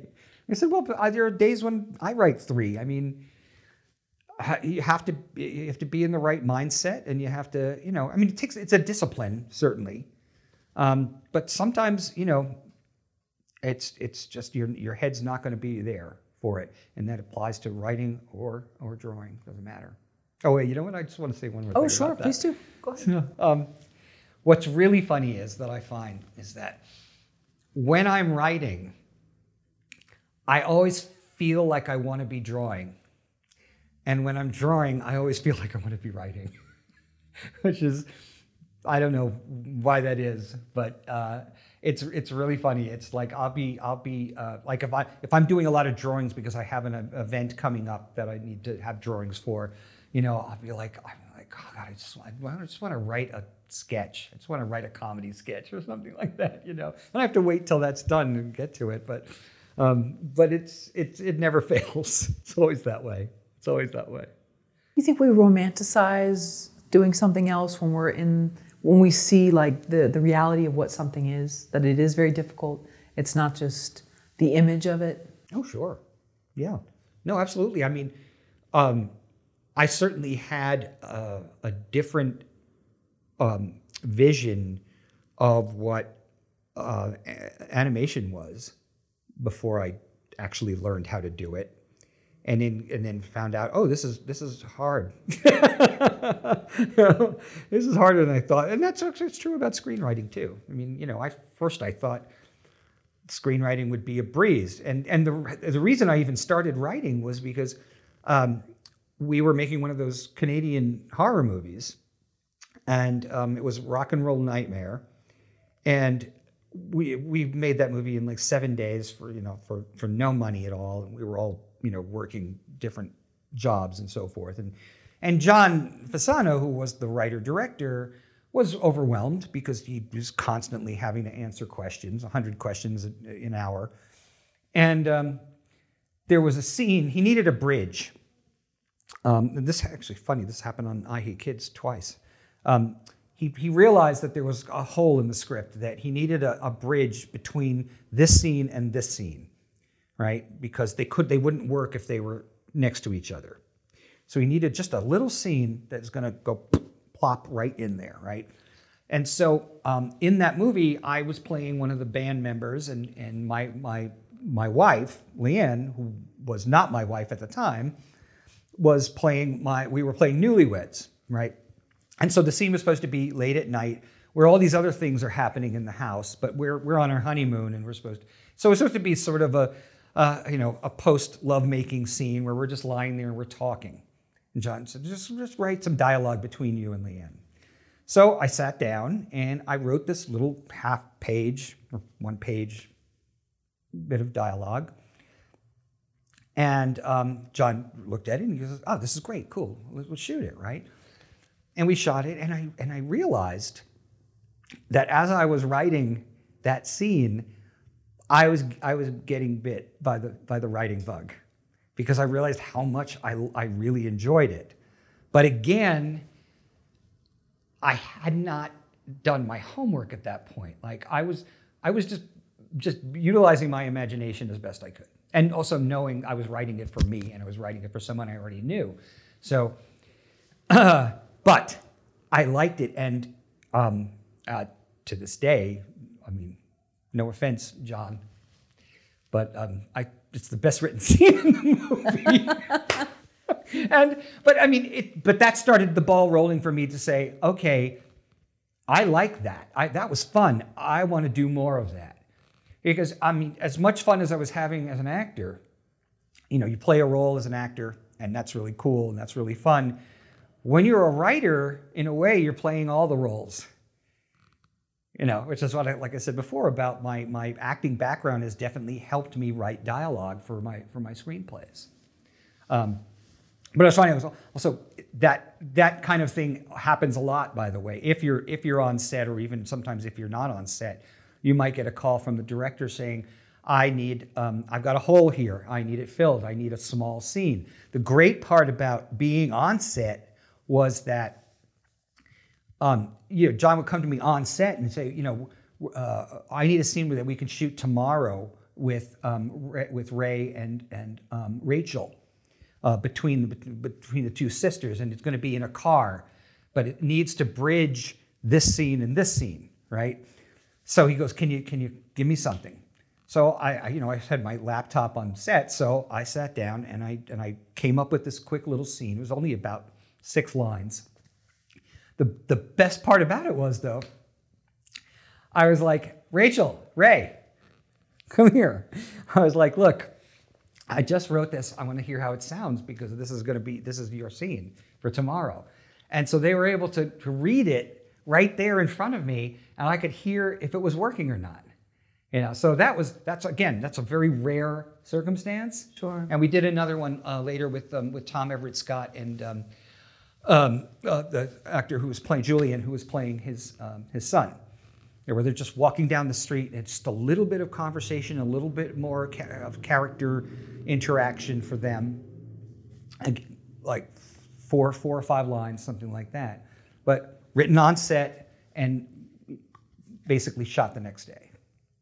So unusual, but and only unusual because I was doing it on set. I mean, I'm sure it happens where the director will call a writer who's not on set and say, "I need a scene by tomorrow." I'm sure that happens all the time. But this was unique in that regard.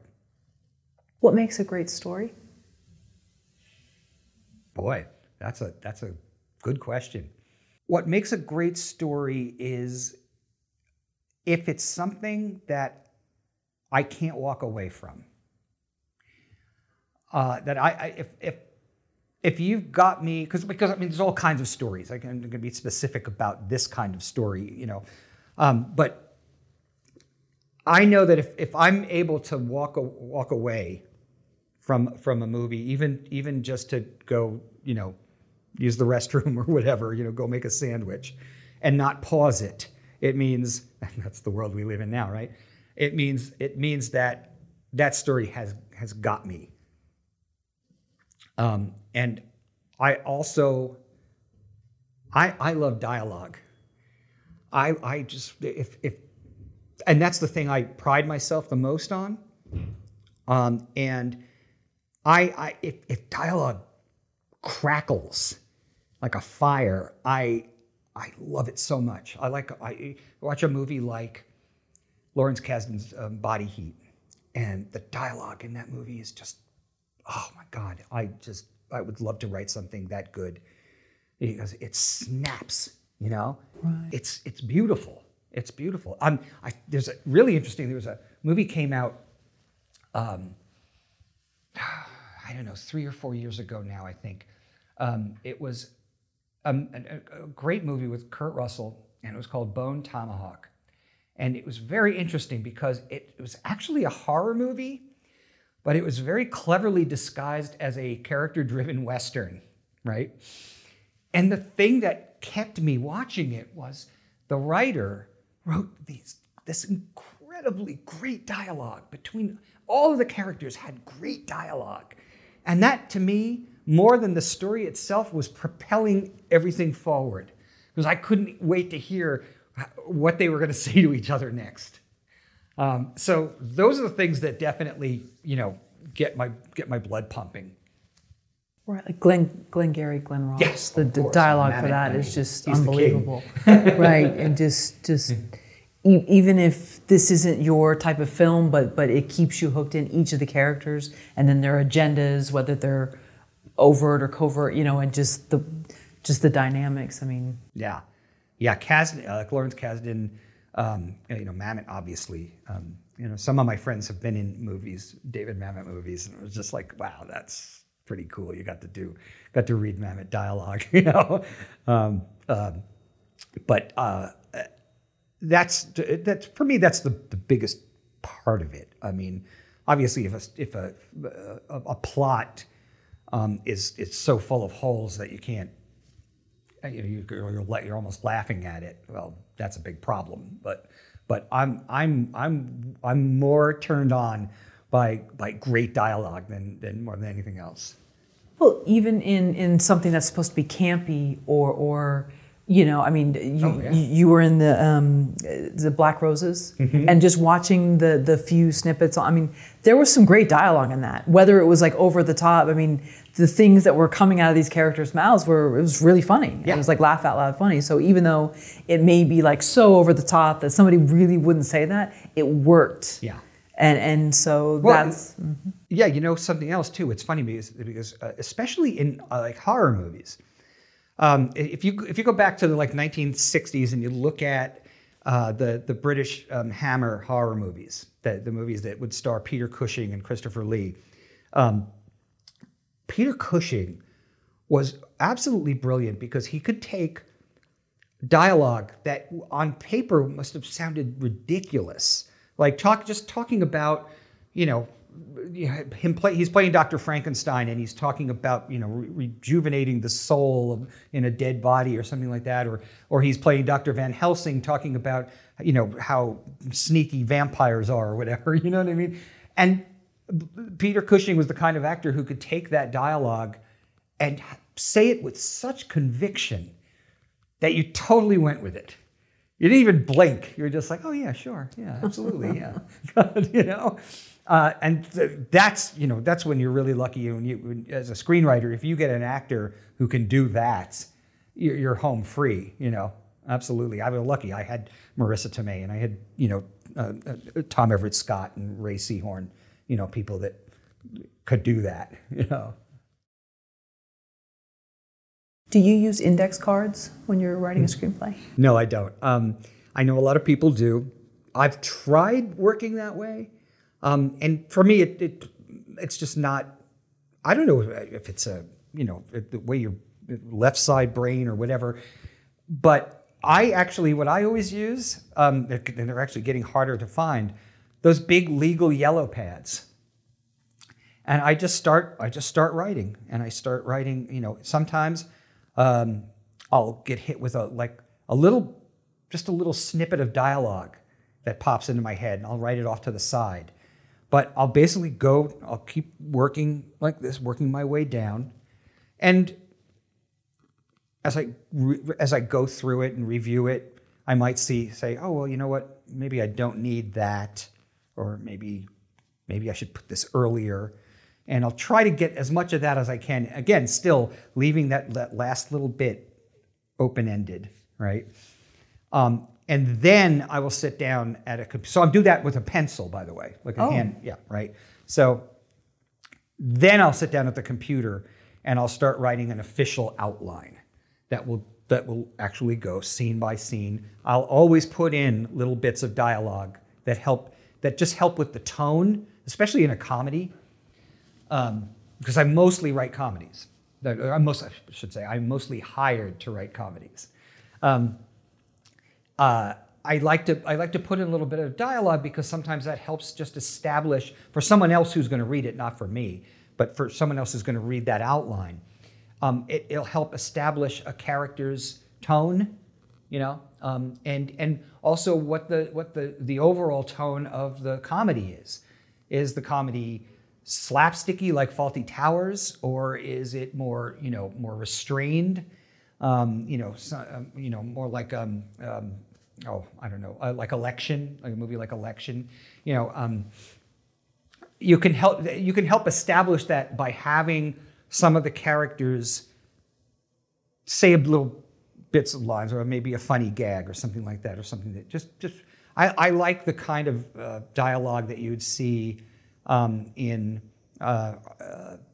like shows like The Office and like Parks and Recreation. That kind of banter I like a lot, and I try to not copy that, but try to utilize that same sort of tone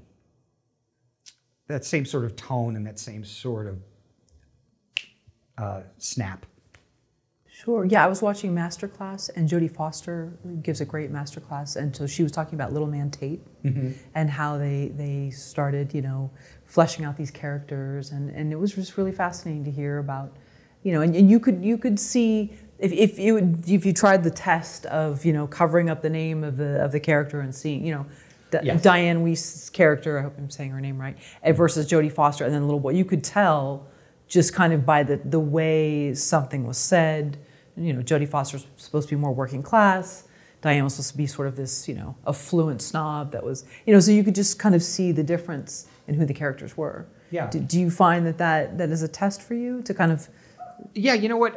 That's one thing that Todd was always good at when we were writing together, was that I would give him show him the latest pass on it, and he would always say, like, does this line belong to this character, or is it someone else that should say that line? For one of the couple of scripts that I'm being hired to write right now, which I probably shouldn't even say the name of it, but there are 3 lead women characters, and they're all 2 of them are elderly and one of them is much younger, and originally it was 3 elderly women, and on the 3rd draft we decided to make some changes, and we made one of them much younger, right? Just so they weren't all the same, because we were getting into a situation where it was like, who's saying that line, right? So that was one way that we solved that issue, by having the one character drop her down, from being a 60-year-old woman to being a 30-year-old woman. Well, that automatically, just that change alone, is going to change the dialogue, her dialogue, and it's also going to change the way the other 2 characters respond to her. Right. Yeah, and there is a generational tone to how something is said. Yeah. And I think there's also an East Coast, West Coast, Midwest, Southwest, North. I think there's different. Like, I notice people from the East Coast say "and so forth and so on." Mm-hmm. I don't hear that as much from California natives, and they might be like, yeah, and so it just kind of continues or whatever. It's looser. Yeah. But there's different. Just like there's regional accents, I think there's regional ways of saying something, explaining something. Yeah, and that's another thing too. Is I once was hired to write. It was a Christmas movie, but it was set in New Orleans, and so there's some interesting accents down there, right? And the characters, obviously, they live there. They're going to have some of those, going to have that accent. Sure. And one of the lead characters was actually a cowboy from Texas, an older gentleman. So I was now working with those voices in my head. So speaking, we're working with all these different kinds of accents now, and so that in that way, believe me, it was very easy to know which character was saying what, But yeah, you have to. The script is going to work for someone else, not just yourself. For someone else to read it, it has to be very clear what character is saying what. Sure, sure. Yeah, and I feel like, see, it's like another term, a stone's throw away. I don't know if I've ever used that term, but I've known people that they use that in like every 5 minutes or something, you know? Yeah. So it's just, there's just certain like catchphrases and different things, Sure. Idioms or whatever, I don't know, but Yeah. that people Yeah, from and different you can- areas seem right, to and use. you can use those to assign to a character that will help establish who that character is. I mean, certainly I mean, see it in television series all the time because they have to constantly do that because it isn't just a 2-hour movie.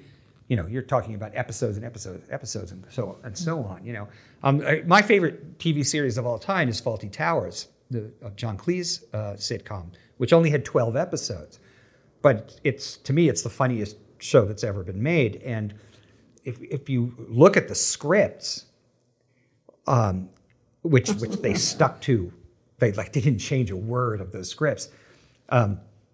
You can know who's saying what line very easily because those characters are so well defined, and that's part of what makes it so great. Who are the protagonists that you love?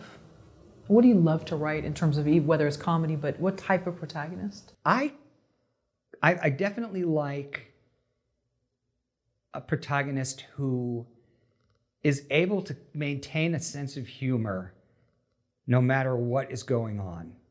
I'm a big fan of sarcasm. Yes, I know it well. Yeah. If you see I Hate Kids, you'll see that it's dripping with sarcasm. And that's just because I think that comes from the influences that I had growing up, at least for comedy. My biggest influences were the Marx Brothers, Bugs Bunny, and Fawlty Towers. And if you look at any one of those three things, you will see that even the Bugs Bunny cartoons, there's a lot of sarcasm going on there. And so for me, that's the really fun stuff to write. When a character can just snap back a sarcastic line at somebody, I love the process of coming up with what that retort is going to be. That's fun. That's the fun part of it all. Well, I mean, that's why Taxi and Cheers, too, Yeah, absolutely. so funny because each one had their own sarcastic take on the world, you know, whether it was Louis or whatever, you know, there was and waiting for that friction to occur. Whereas things that were a little more, I don't know, is it deadpan? Yeah. Okay, then maybe less so. And I think sarcasm is an acceptable way of communicating more on the East Coast. Maybe I'm wrong. Well, probably. Okay. I mean, that would make sense since I was raised there. Sure, sure. Yeah. And I'm used to that East Coast influence as well. And I feel like people sometimes don't get it when you're being sarcastic. Maybe I'm just not being funny or something, but I think sometimes sarcasm could be when you're actually trying to be friendly and it can backfire. Yeah. So in person it can backfire, but in a script it creates a great tension. Yeah, yeah. And it especially provides it's an open gate for humor. And that's really what I love the most is writing that line that I know is going to make Todd laugh. Okay, that's your litmus test? Yeah, Does Todd train a laugh? I love it. Todd will tell me that he was, because Todd travels a lot. He's a very busy person with a lot of things going on, and so sometimes the only time he'll have to read the latest draft of a script or whatever is when he's on an airplane flying, from the East Coast or whatever, and he'll tell me that, he'll call me the next day and say, that you had me cracking up on this airplane, and then I'm like, okay, got it, nailed it. Right, that's the true test. Are you in a public spot and you can't contain your laughter? Exactly. And is everybody staring at you? Yeah. So. How good of an artist do you have to be to work for Disney, and how did you get that good? Okay, so you have to be a very, very good artist to work for Disney. And that means that you need to have, again, done your homework. You need to have taken classes. You need to what they want to see from you is that you can draw, that you can not just draw cartoons. Anybody can do that, right? That you can draw the human figure correctly, that you can push that figure, like plus it, like so if somebody's leaning over, that you can make it enhance it so they're leaning over, because that's part of what animation is all about, right? When I was there, even though we already had the job, right? Everything's going great. Every day at lunchtime, maybe it wasn't every day, but at least a few times a week at lunchtime, they had a drawing lab downstairs. And at lunchtime, instead of going to the cafeteria and eating your lunch or eating your lunch at your cubicle, you could go down to the drawing lab, take your lunch if you want, and they would have a model there. Sometimes a nude model, sometimes a model in a elaborate costume, right? And they had an instructor there who was one of the original story guys from, who worked on movies like Peter Pan and Dumbo and whatever, who would walk around and see what you're doing. And Walt Stanchfield was the instructor who was there when I was there. He's passed on now, but he terrified us because he would walk around behind us as we'd have a model and we're working and you'd have a time limit. You'd have they might do, okay, these are 10-second sketches. Go, 10 seconds. Boop, stop. 30-second sketches, 1-minute sketches, and sometimes it'd be 20 minutes. But you're working, and you're working with a charcoal pencil that you're working very quickly and lightly and so forth. Gesture drawings. He would walk around behind us, circle around behind us, and he had this big black magic marker, right? And if he came up behind you and he saw that you weren't doing enough of enhancing it and pushing it, he'd go, no. He'd come in with that big black magic marker, and on top of your drawing, he would just go, look, go like this, push, you see, and this and that, squash, and so the more black marker you had on your sketch pad means the more you were not doing what you were supposed to be doing, right? And we were volunteering ourselves to do this, and they encouraged it, of course, because you want to, especially when you're doing, I was the cleanup animator, so I'm doing the nice, really clean, finished line that you see on the screen, right? Working from on the original animator's rough drawings. So, but when you're drawing like that, you can get really tight, because they have to be perfect lines, right? So at lunchtime, going down there and then with a model and being really light and loose, could really loosen you up and make you relax and bring your shoulders from this down to this. And they're all exercises really, but it's also to keep you sharp. Keep in mind that this is why you're here, not because you can draw Mickey Mouse. That's the reason that you got there. So yeah. I think in a documentary about Charles Schultz, I think he talked about like when he was at his drawing board, if I'm remembering correctly, he felt like he was master of his universe. It was just a really powerful, wonderful feeling for him to just be there creating, and it was just a place of where he wanted to keep going back to. Yeah, is that similar? Yeah, I mean, definitely. There's a sort of a Zen aspect to it when you're in that zone. All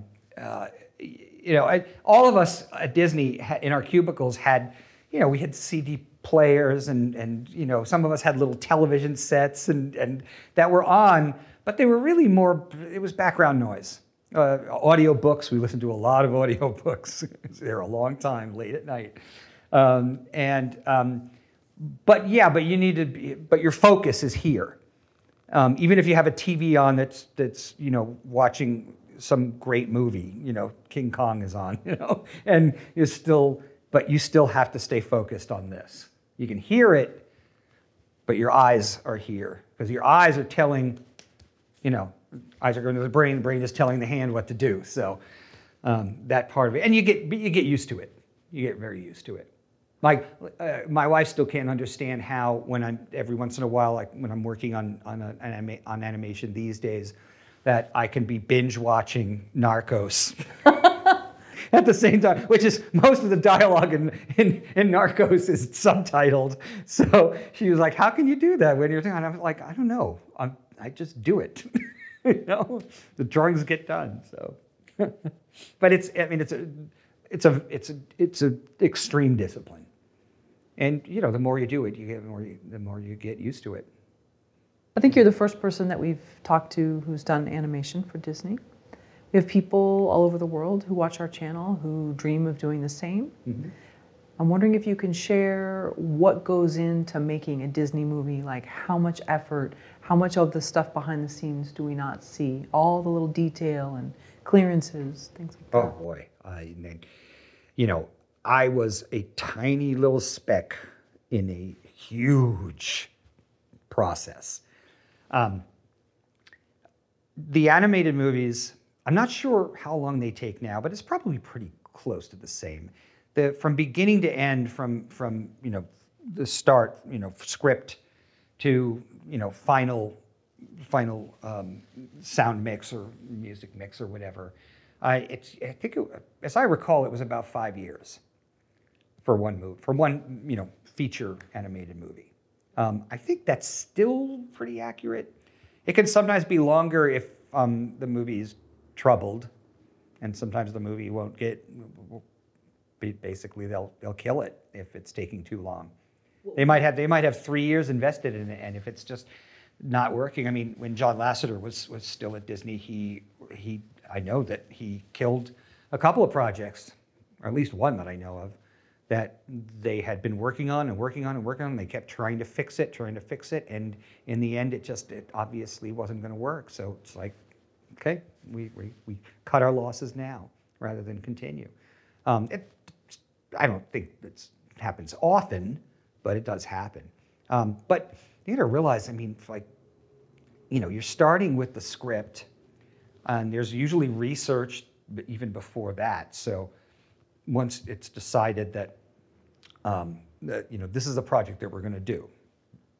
So for Tarzan, the first thing that has to happen is everybody's got to read the books, and then they got to look at, this is all the reference materials. They got to look at all the Johnny Weissmuller movies and the Gordon Scott movies and the TV series and comic books and all that, and take it all in and see what can what elements of that character and those that mythos are going to work within this version, which is not going to be like all the other versions. I mean, obviously there's going to be some similarities because it's all based on the same source material. But what is Disney going to bring to that property that makes it special? So there's all that. And then once, then the production designers, I know for Tarzan, they took a whole group of people, the producers, the directors, the production designers, some of the artists, a lot more, I'm sure, and they all went to Africa, and they all went and saw real gorillas, in the jungle. And spent a lot of time, sometimes the artists sketching them and just observing them and seeing what their behavior is like. And, that's all part of the process too. And then there's visual development, where they have, all these different kinds of artists come in and do different scenes just in their style. And those paintings, which are almost always beautiful, would be put up in the halls of that area, that quad where they're making that particular movie. So you're constantly surrounded by the imagery, and it helps spark the imagination and helps you really get an understanding of what kind of movie you're making. There's all of that. Then when you finally got the script exactly where you want it, then you've got it. Then comes casting. Then you're going to bring in your actors. And the actors have to record all of their dialogue, before they can start the animation, because you need the actors' voices to be able to animate to. So I mean, it's just this process is a long process with many, many, many different elements. And at Disney, of course, they have they can have 2 or 3 movies all going at the same time that might be in different stages. So it was always interesting. There was always something new to see in the hallways, it seemed. Did you see Steve Jobs? No. Oh, okay. Yeah. He would have been 3rd floor. We don't Oh, go okay, all right. So I understood he was traveling back and forth for a little bit, but from his book. Yeah, anybody of that stature would, you might see them coming in the I see. in the morning in the hallway, but yeah, you didn't approach. So What would be some of the reasons that a project, you don't have to give specifics, but that it would be squashed, even if you were 3 years in? if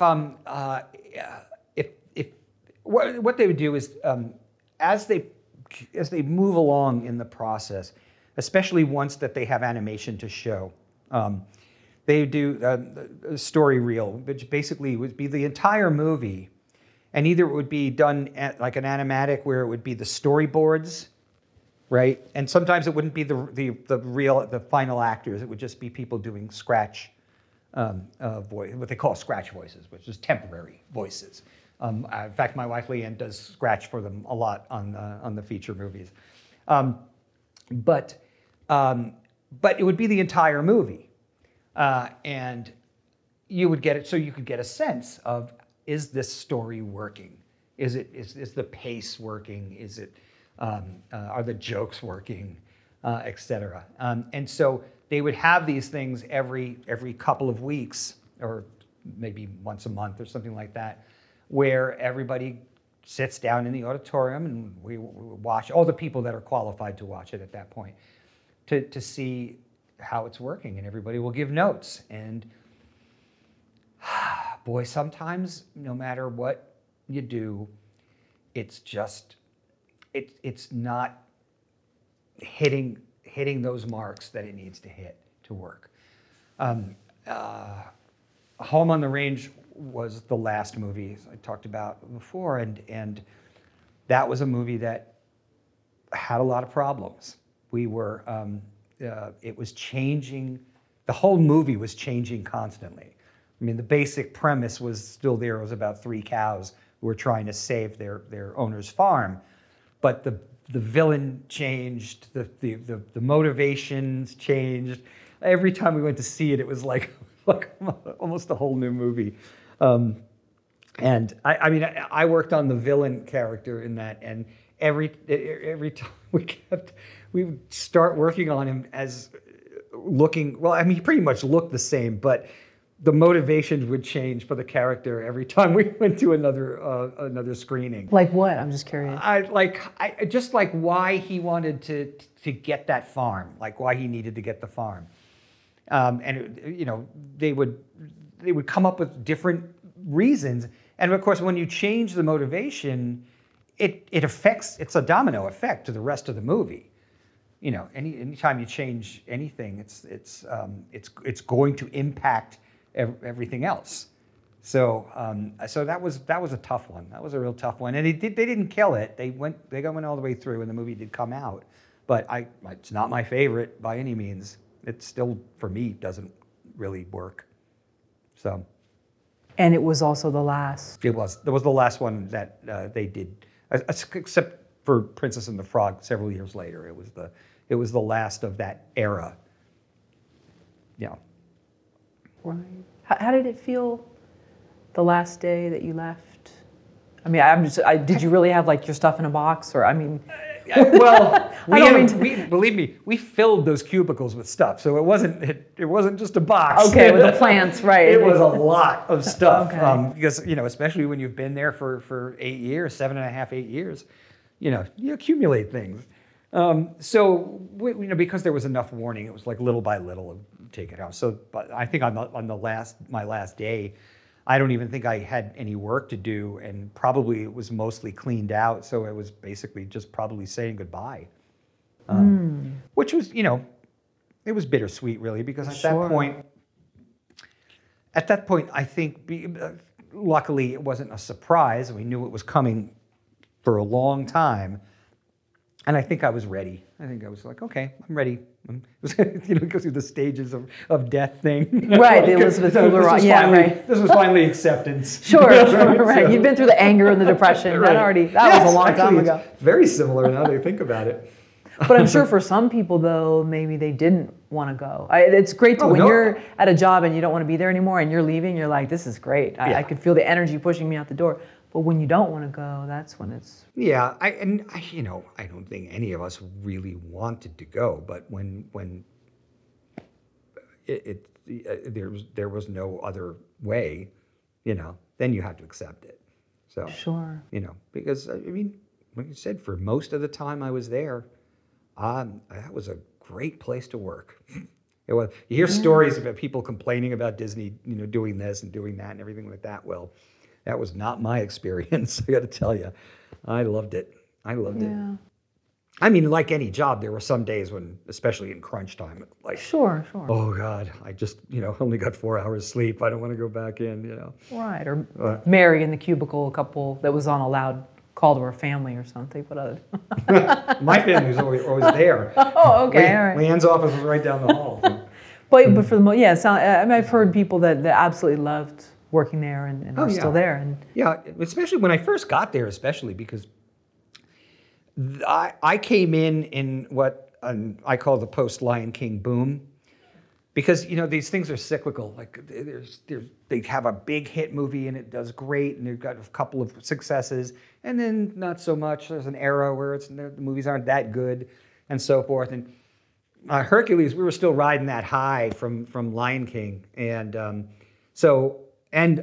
also Jeffrey had started DreamWorks down the street, and he was looking to poach us. The studio was doing everything they could to keep us there. So throwing money at us, throwing parties and gifts and all kinds of things. I mean, it was a fun place to work for quite a while. But everything changes. Things change. Evolution, and so I'm just happy that I had the opportunity to work there, and those movies that I worked on are going to be around long after I'm gone. There's still going to be people watching them. So, that's nice to know. And last question about Disney, and that is just the evolution of the screenwriting in terms of the emotion that they started putting in and maybe some of the topics that they touched on. How did you see that evolve from your time there? Well, what I saw, my first movie was Hercules, which was very funny and slapsticky and big and wild but I saw what they were definitely experimenting with what else they could do with the medium, and not just make movies with princesses and heroes and princesses and so forth. And I think maybe it wasn't a great idea. I love Atlantis. I think I didn't love it by the time we were finished working on it, because it was a very, very challenging movie to work on. But since then, it came out on Blu-ray. I watched it again, and I really actually liked it a lot. But I can understand how at the time, I don't think audiences were maybe ready for that kind of change in a Disney movie. I think that they really just they like their Little Mermaids and their Beauty and the Beasts, and even Tarzan. I mean, Jane isn't a princess, but she's still that kind of spunky character that I think resonates with audiences. Yeah, so. I saw this quote on someone's blog the other day, and the title was, "Are stories made or found?" It's a fine line between made or found, like what does that really mean? But Right. Is it something that you see someone walking down the street and you just envision what their life is like and you're like, I'm going to write this? Or you read an article, hear something on NPR, and you say, I want to do a fictionalized version of that? All of the above. Sometimes an idea will come to me by seeing a guest on a TV show talking about something. NPR is a great source of that kind of stuff. Leanne is always saying to me, "Oh, I heard this great interview on NPR. You should make a script about that." You know, one really interesting one, which is nowadays I just kind of like, oh my God. So of the two scripts that I originally showed to William Asher, you know, he's the one he didn't care for because it had this supernatural magic element to it, right? That was a sort of a modern version of an old Chinese story that was a children's book that I remembered reading when I was a kid. It was called The Five Chinese Brothers, and in it, this one brother gets in trouble with the emperor, and he's sentenced to death, right? But each one of these brothers has a power, has an interesting power. So they all look alike, right? So they're going to say, okay, we're going to throw you into the ocean so you drown, right? But the one brother has the ability to swallow the entire ocean. So he doesn't drown. And another one, they're going to feed him to an alligator or something like that, and the brother has a neck that's like unbreakable. And so they keep switching them out, and so that they can't kill him, right? And so in around 1990, oh, maybe earlier than that, 80, maybe 88, 89, somewhere around there, I'm home during the day, and I'm watching the Oprah Winfrey Show, and Donald Trump was the guest. And at that time, they were making him out to be like he was going to be this, you know, this amazing God-like person that he thinks he is now. But he sounded legitimate. Like he sounded like he was a really, really smart guy, and he was really good at things. And I remember that Oprah asked him if he was ever consider running for office, right? And he didn't. He just gave kind of a vague answer, but I just remember him saying that, like, well, I'll tell you this, that if I do decide to run for office, I'll do it full on. Like I won't hold back, right? And I thought to myself, what if this guy knows something that we don't? Like, what if this guy can see into the future? Right? And then I started thinking about that Chinese brother story, right? And I thought, what if there was these five brothers who had built up this huge corporation because no one else knew that each of them had a power. And one of them could, if he held your hand, he could read your mind. And one of them held your hand, he could see a little bit into your future. Another one could hold your hand, and he could heal you of whatever your illness is.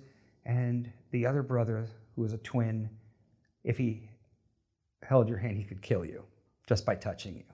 And then there was a fifth brother, and the fifth brother was the one they were grooming to be a politician, right? So that was the basis of this story that was the other script that I had with Return of the Gargoyle, right? And it was big. This is like I said, you know, everybody's making a Die Hard movie back then because the spec script, it was through the roof. They were buying up big high concept scripts all over the place. So it was a huge movie. The whole thing, like there's a whole skyscraper on fire at the end and all this kind of stuff, right? And but that came from me seeing Donald Trump on the Oprah Winfrey Show. And stuff like that happens all the time. I once witnessed in a courtroom, I saw a guy try to get out of a DUI, having to pay the fines or you know, do community service or anything like that. And he said he said to the judge, "Well, I'm a screenwriter. I could write a PSA about not drinking and driving." Instead of doing that, and the judge was like, no, but I gave the guy credit for trying, you know. But that inspired an idea of a script that I'm working on now, right? Just that little moment that I happen to witness. So you never know where it's comes from. Lately, I'm now working on the third adaptation of an existing novel that I've been hired to write. So I adapted, the first one was I adapted a novel that was written by James Franco's mom, who's she's an author, yeah. right? And so I was hired to take her novel and make it into a movie, because you have to make changes in adapting. You've got to sometimes change a lot of things. And the one I'm working on now is a murder mystery that is set in the world of magicians. And that also was an existing material. That was a book. That was, so when I was hired, or before I was hired actually, my manager sent me the book and said, read this, tell me if you think you can do something with it. And I read it and I was like, I could definitely do something with this. And so I was hired to do that. So sometimes those things are brought to me. And sometimes also, there's been many times when I think I might have said before that I'll be brought into a company that has an existing material. I mean, so they call it script doctoring sometimes. And they really want to make this movie. They love the concept, but the script they have is unfilmable. So I'll have to come in and basically usually start from scratch, usually toss the existing material, stay with the concept, but make it a movie that can be made, and make it a script that can be actually made into a movie, right? That works as a movie, as opposed to, I never even look who the person is that wrote the earlier draft. I had one. Oh my God, this was the best. I was brought in to this one project, and they said, well, we're going to send you the script, and it's called Beware of Elevators, right? So now, title of the movie is Beware of Elevators. What kind of movie do you think that would be? Oh, well, maybe some people will be stuck in a high-rise elevator.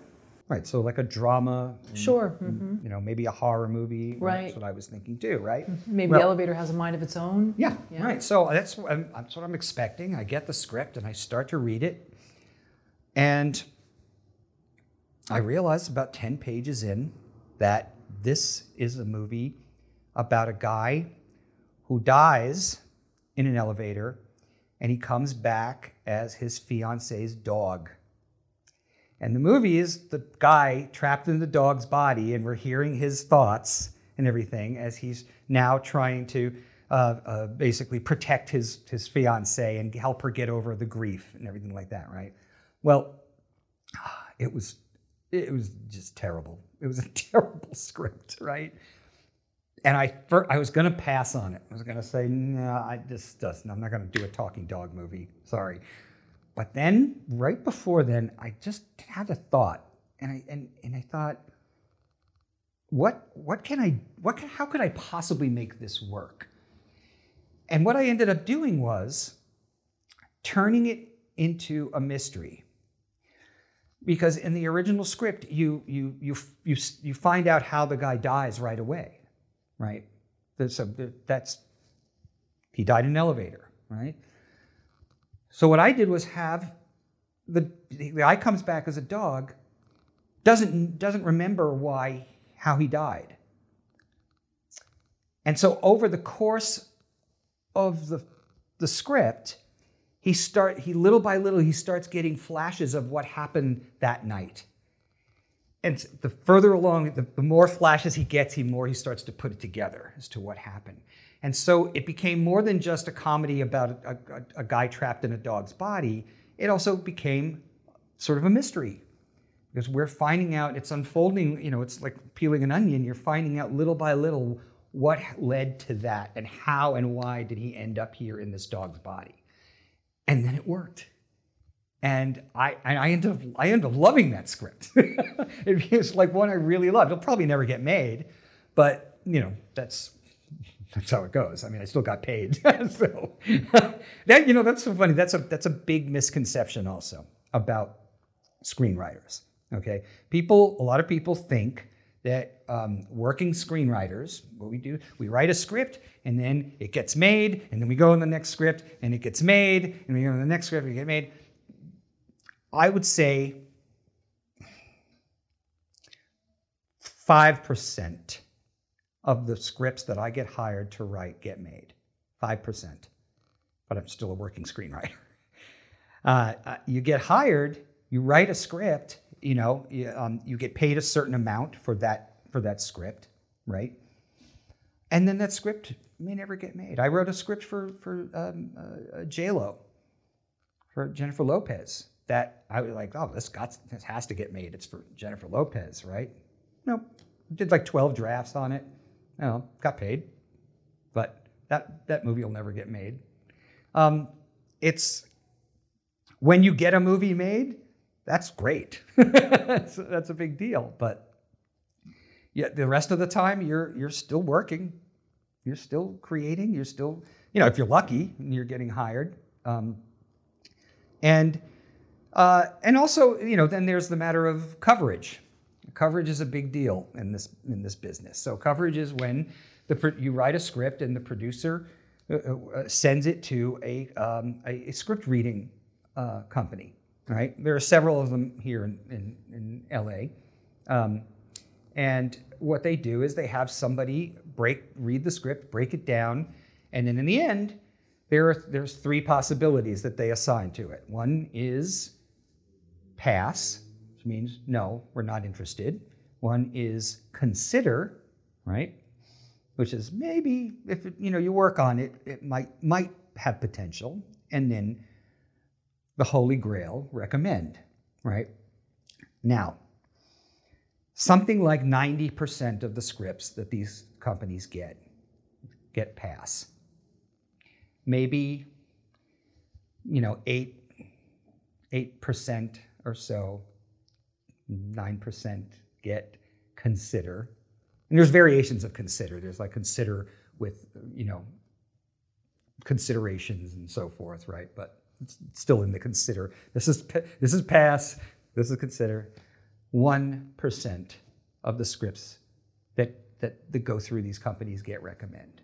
So that's what you're up against, And when you get that, if you get that recommend, that's a big deal. That's a huge deal. Yeah. What's the name of the check that you get if it actually goes to we production? call it first day of principal. Oh, okay. Yeah. Because that's normally that's when you'd get the money, the rest of the big money for that you would get for writing the screenplay. Yeah. So a big majority of what you do is writing something, doing many drafts, getting paid that initial chunk, but most of the time something's not going to go to production, and you won't get the remainder of it. But keeping working is you stay focused on it. Luckily, sometimes those scripts are great.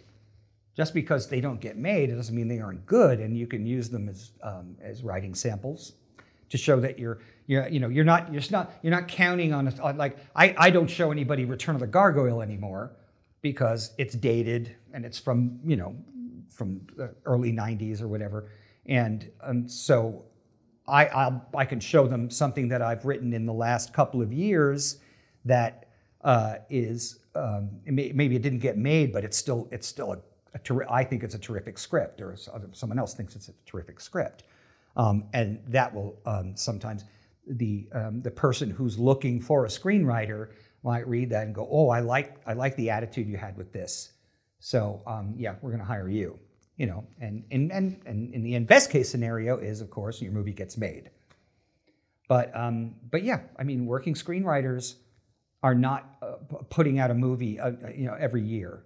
We might write 3 scripts in a year, but because it's really hard to get a movie made. It's really hard. Anybody will tell you that in this business. It's tough. And with I Hate Kids, there was already financing attached, right? Because Todd had his production company. Well, Todd found an investor. Oh, he did. S- Okay. A couple of them really, but you need one to get you started. You need one, that's going to put in a good chunk of that budget so that other investors will go, oh, all right, well, somebody else has put money into it. What happens all the time is, a movie starts to go into production and you've got a budget but you need some other investors. You get some people interested, but then your first investor drops out, and then that's a house of cards that's just gonna fall. Todd and I had a movie. It was a while back now.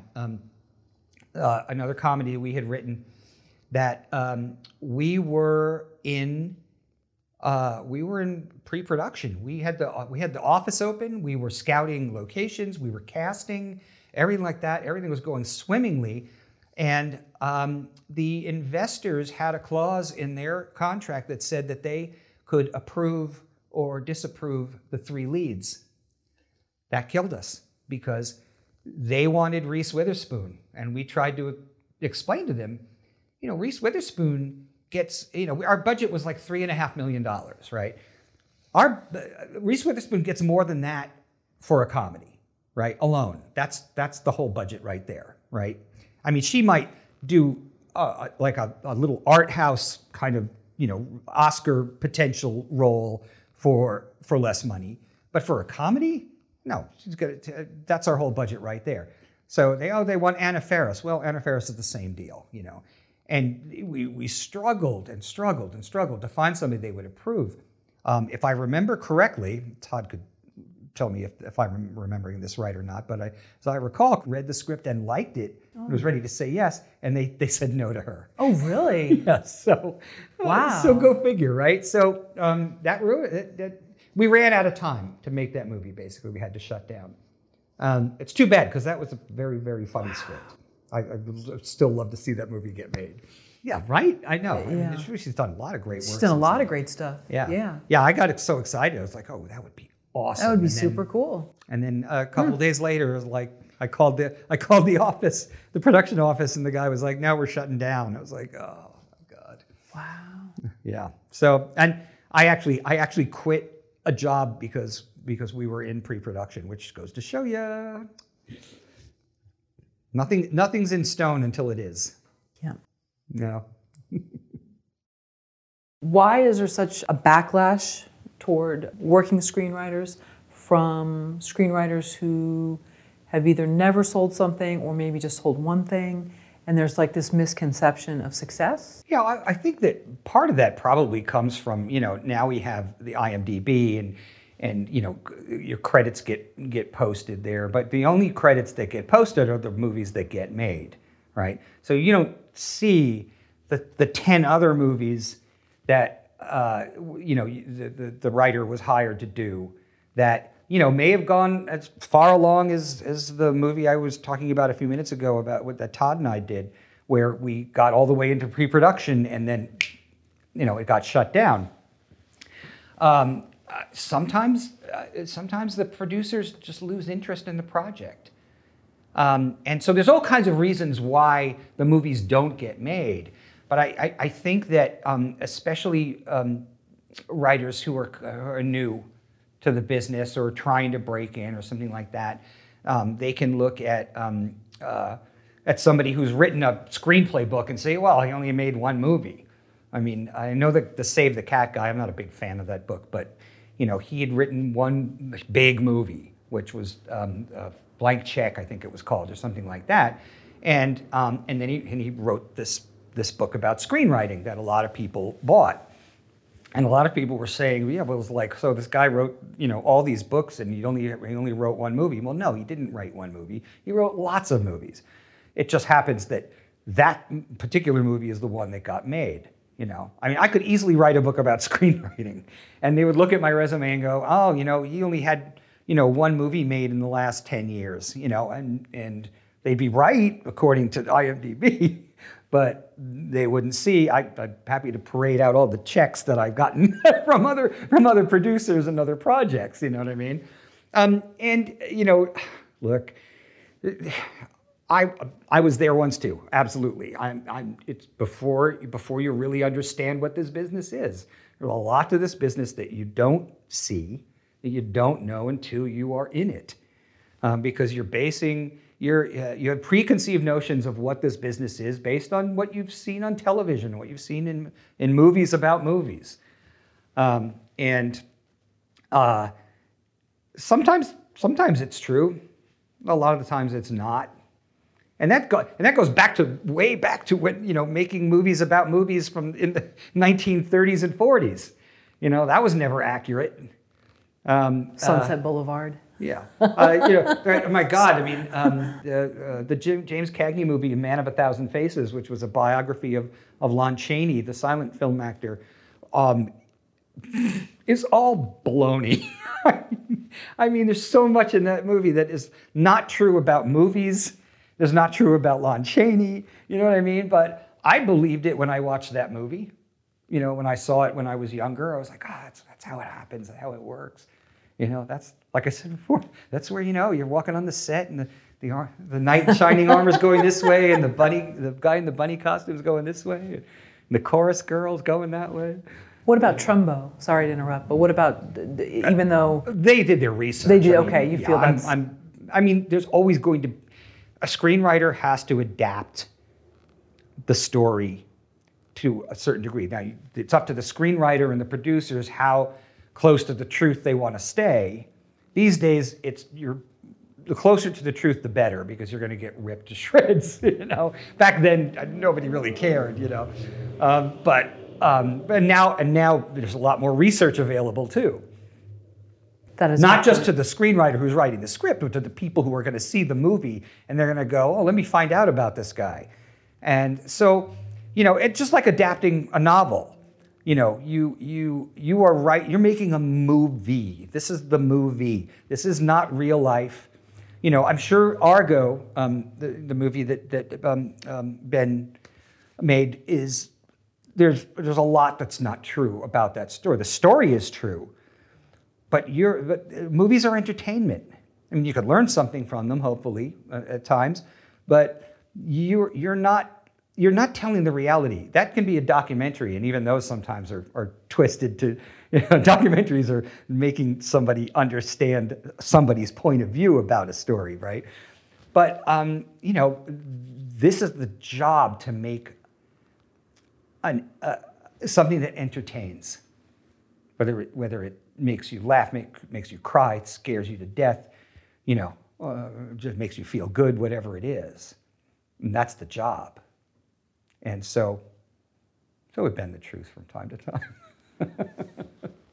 And so the reality for a working screenwriter is you may be hired to write something. You may spend months on something, multiple drafts. You just get that one payment for completing the manuscript, or for the actual script, but then... Well, it's usually several payments. But it's okay, so it's several payments, and it's, okay, they give you for the first draft and then revisions? Exactly. So it's usually broken down like that. Yeah. Okay, interesting. Yeah. So you get the series of checks or whatever with the promise that maybe more will come if it's made, and then it's never made, it's not on your IMDb. Right. So... It'll be in the contract. It'll say that the full amount based on the total budget will be paid. It'll be this amount based on this budget, and will be paid no later than first day of principal photography.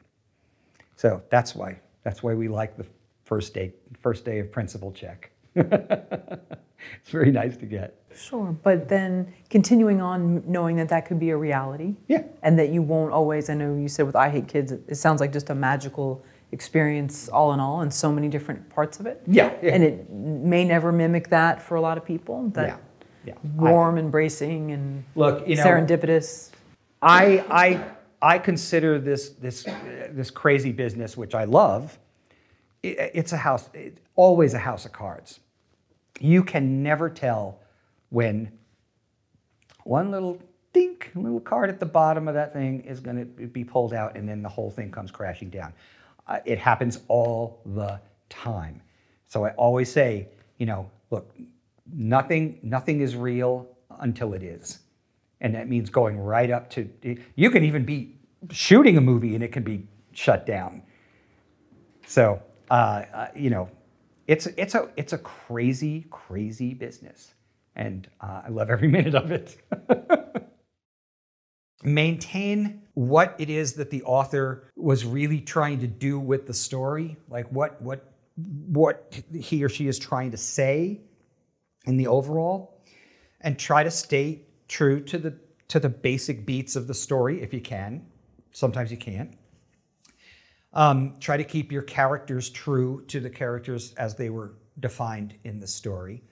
But the trickiest part I've found, like I said, I've done 3 of them now, is when a story is written in the first person, meaning that you're reading that person's thoughts, right, as that person is interacting with other people. And like in a Stephen King novel, you know, like Pet Sematary or The Shining, you're hearing you know, Jack's thoughts as his mind is deteriorating, right?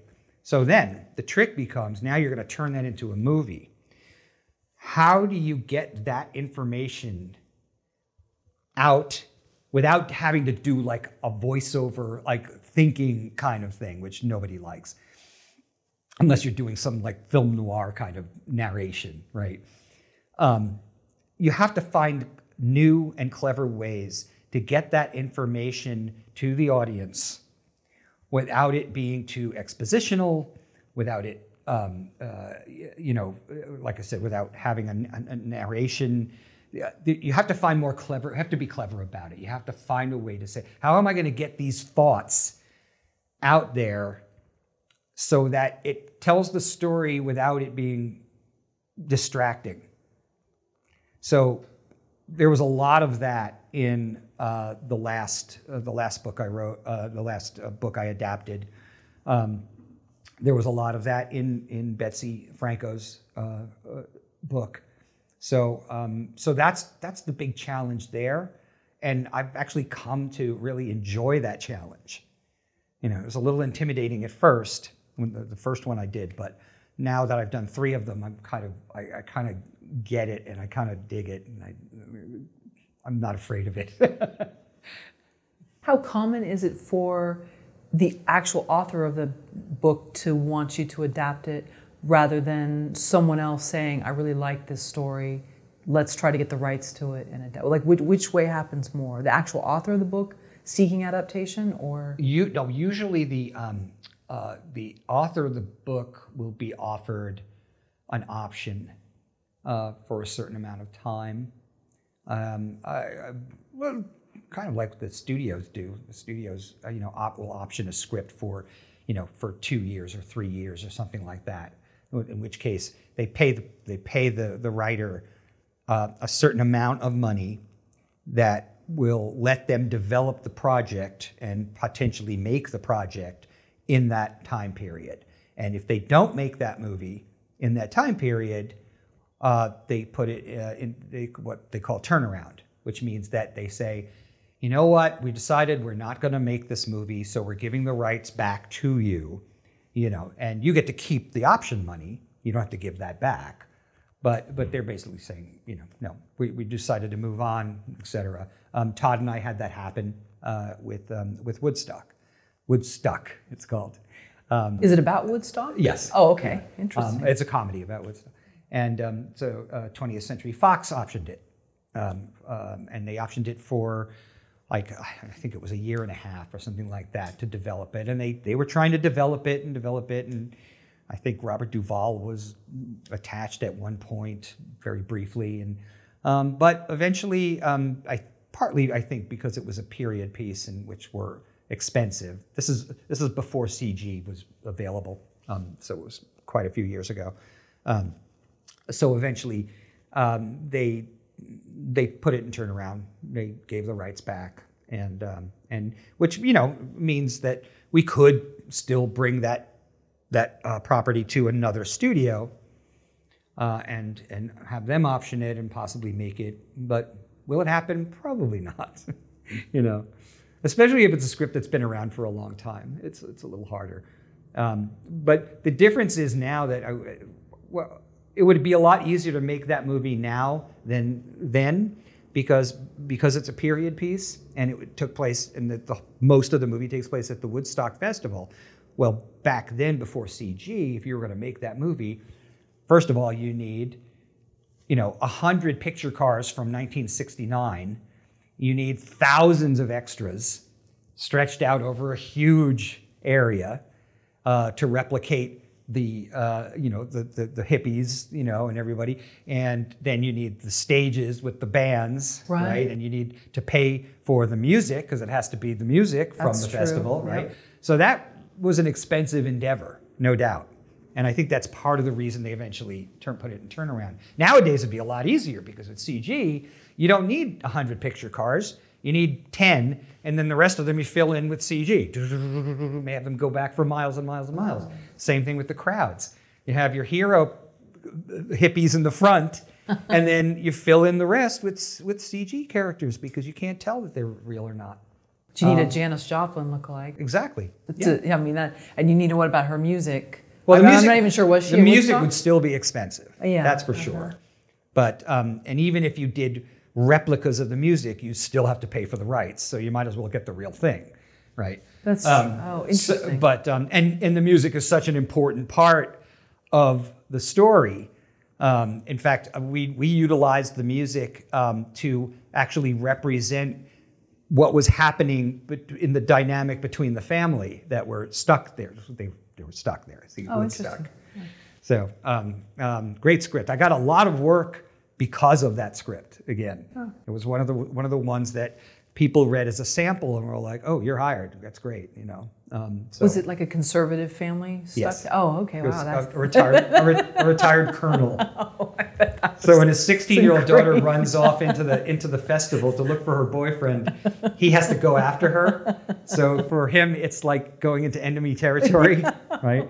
So there was a lot of great potential for humor there.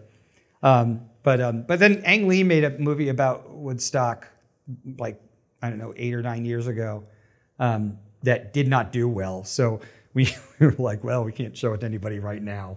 Because everybody was like, well, his movie failed miserably. So, which I'm not even sure if it failed miserably, but it did not do, big numbers. So, so, but this is what happens. This is what it's like.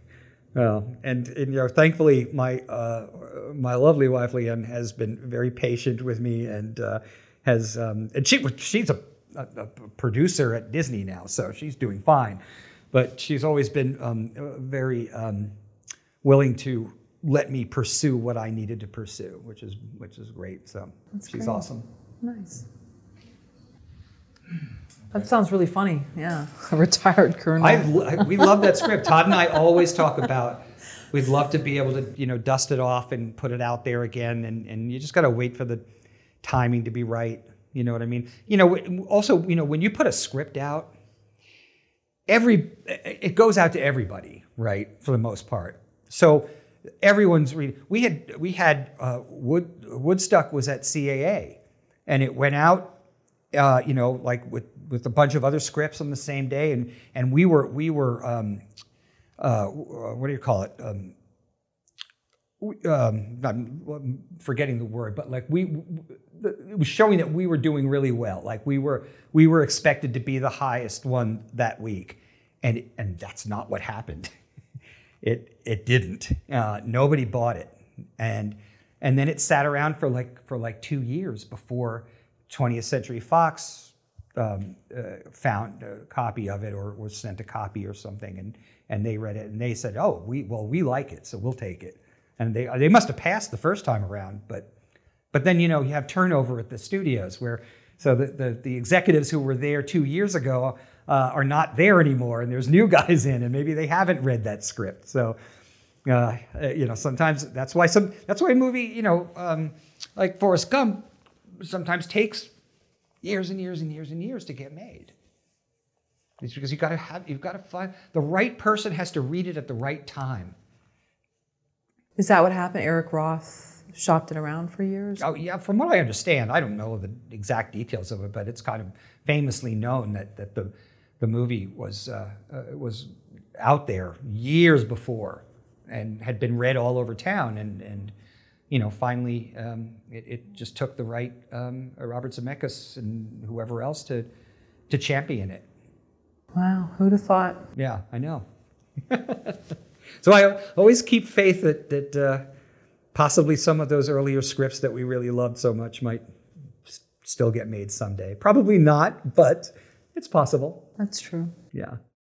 Could King Kong have been written today and have been successful? I know you did a documentary called Long Live the King. Yeah, Long Live the King. With Trish Geiger, 2016. But could that character have been effective if it had been written today? Yes, because I think that is a character that there's so many different levels of that character. There's so many different sort of classic tropes in that character. It's so many different things. He's the king who falls from grace. He's the fish out of water when he gets to New York. It's unrequited love. I mean, all of those things are all part of King Kong. And the original movie was an epic film because the fact that movies weren't even around that long when it came out, and it's this massive, incredible feast for the eyes and the ears, and dinosaurs, and Fay Wray, who's beautiful, whose daughter I'm going to meet tomorrow night. Nice. It's a timeless story. Now, Peter Jackson had his version come out in 2005, and it was met with, some people love it and some people hate it. Most of the people that hate it because of their love for the original movie.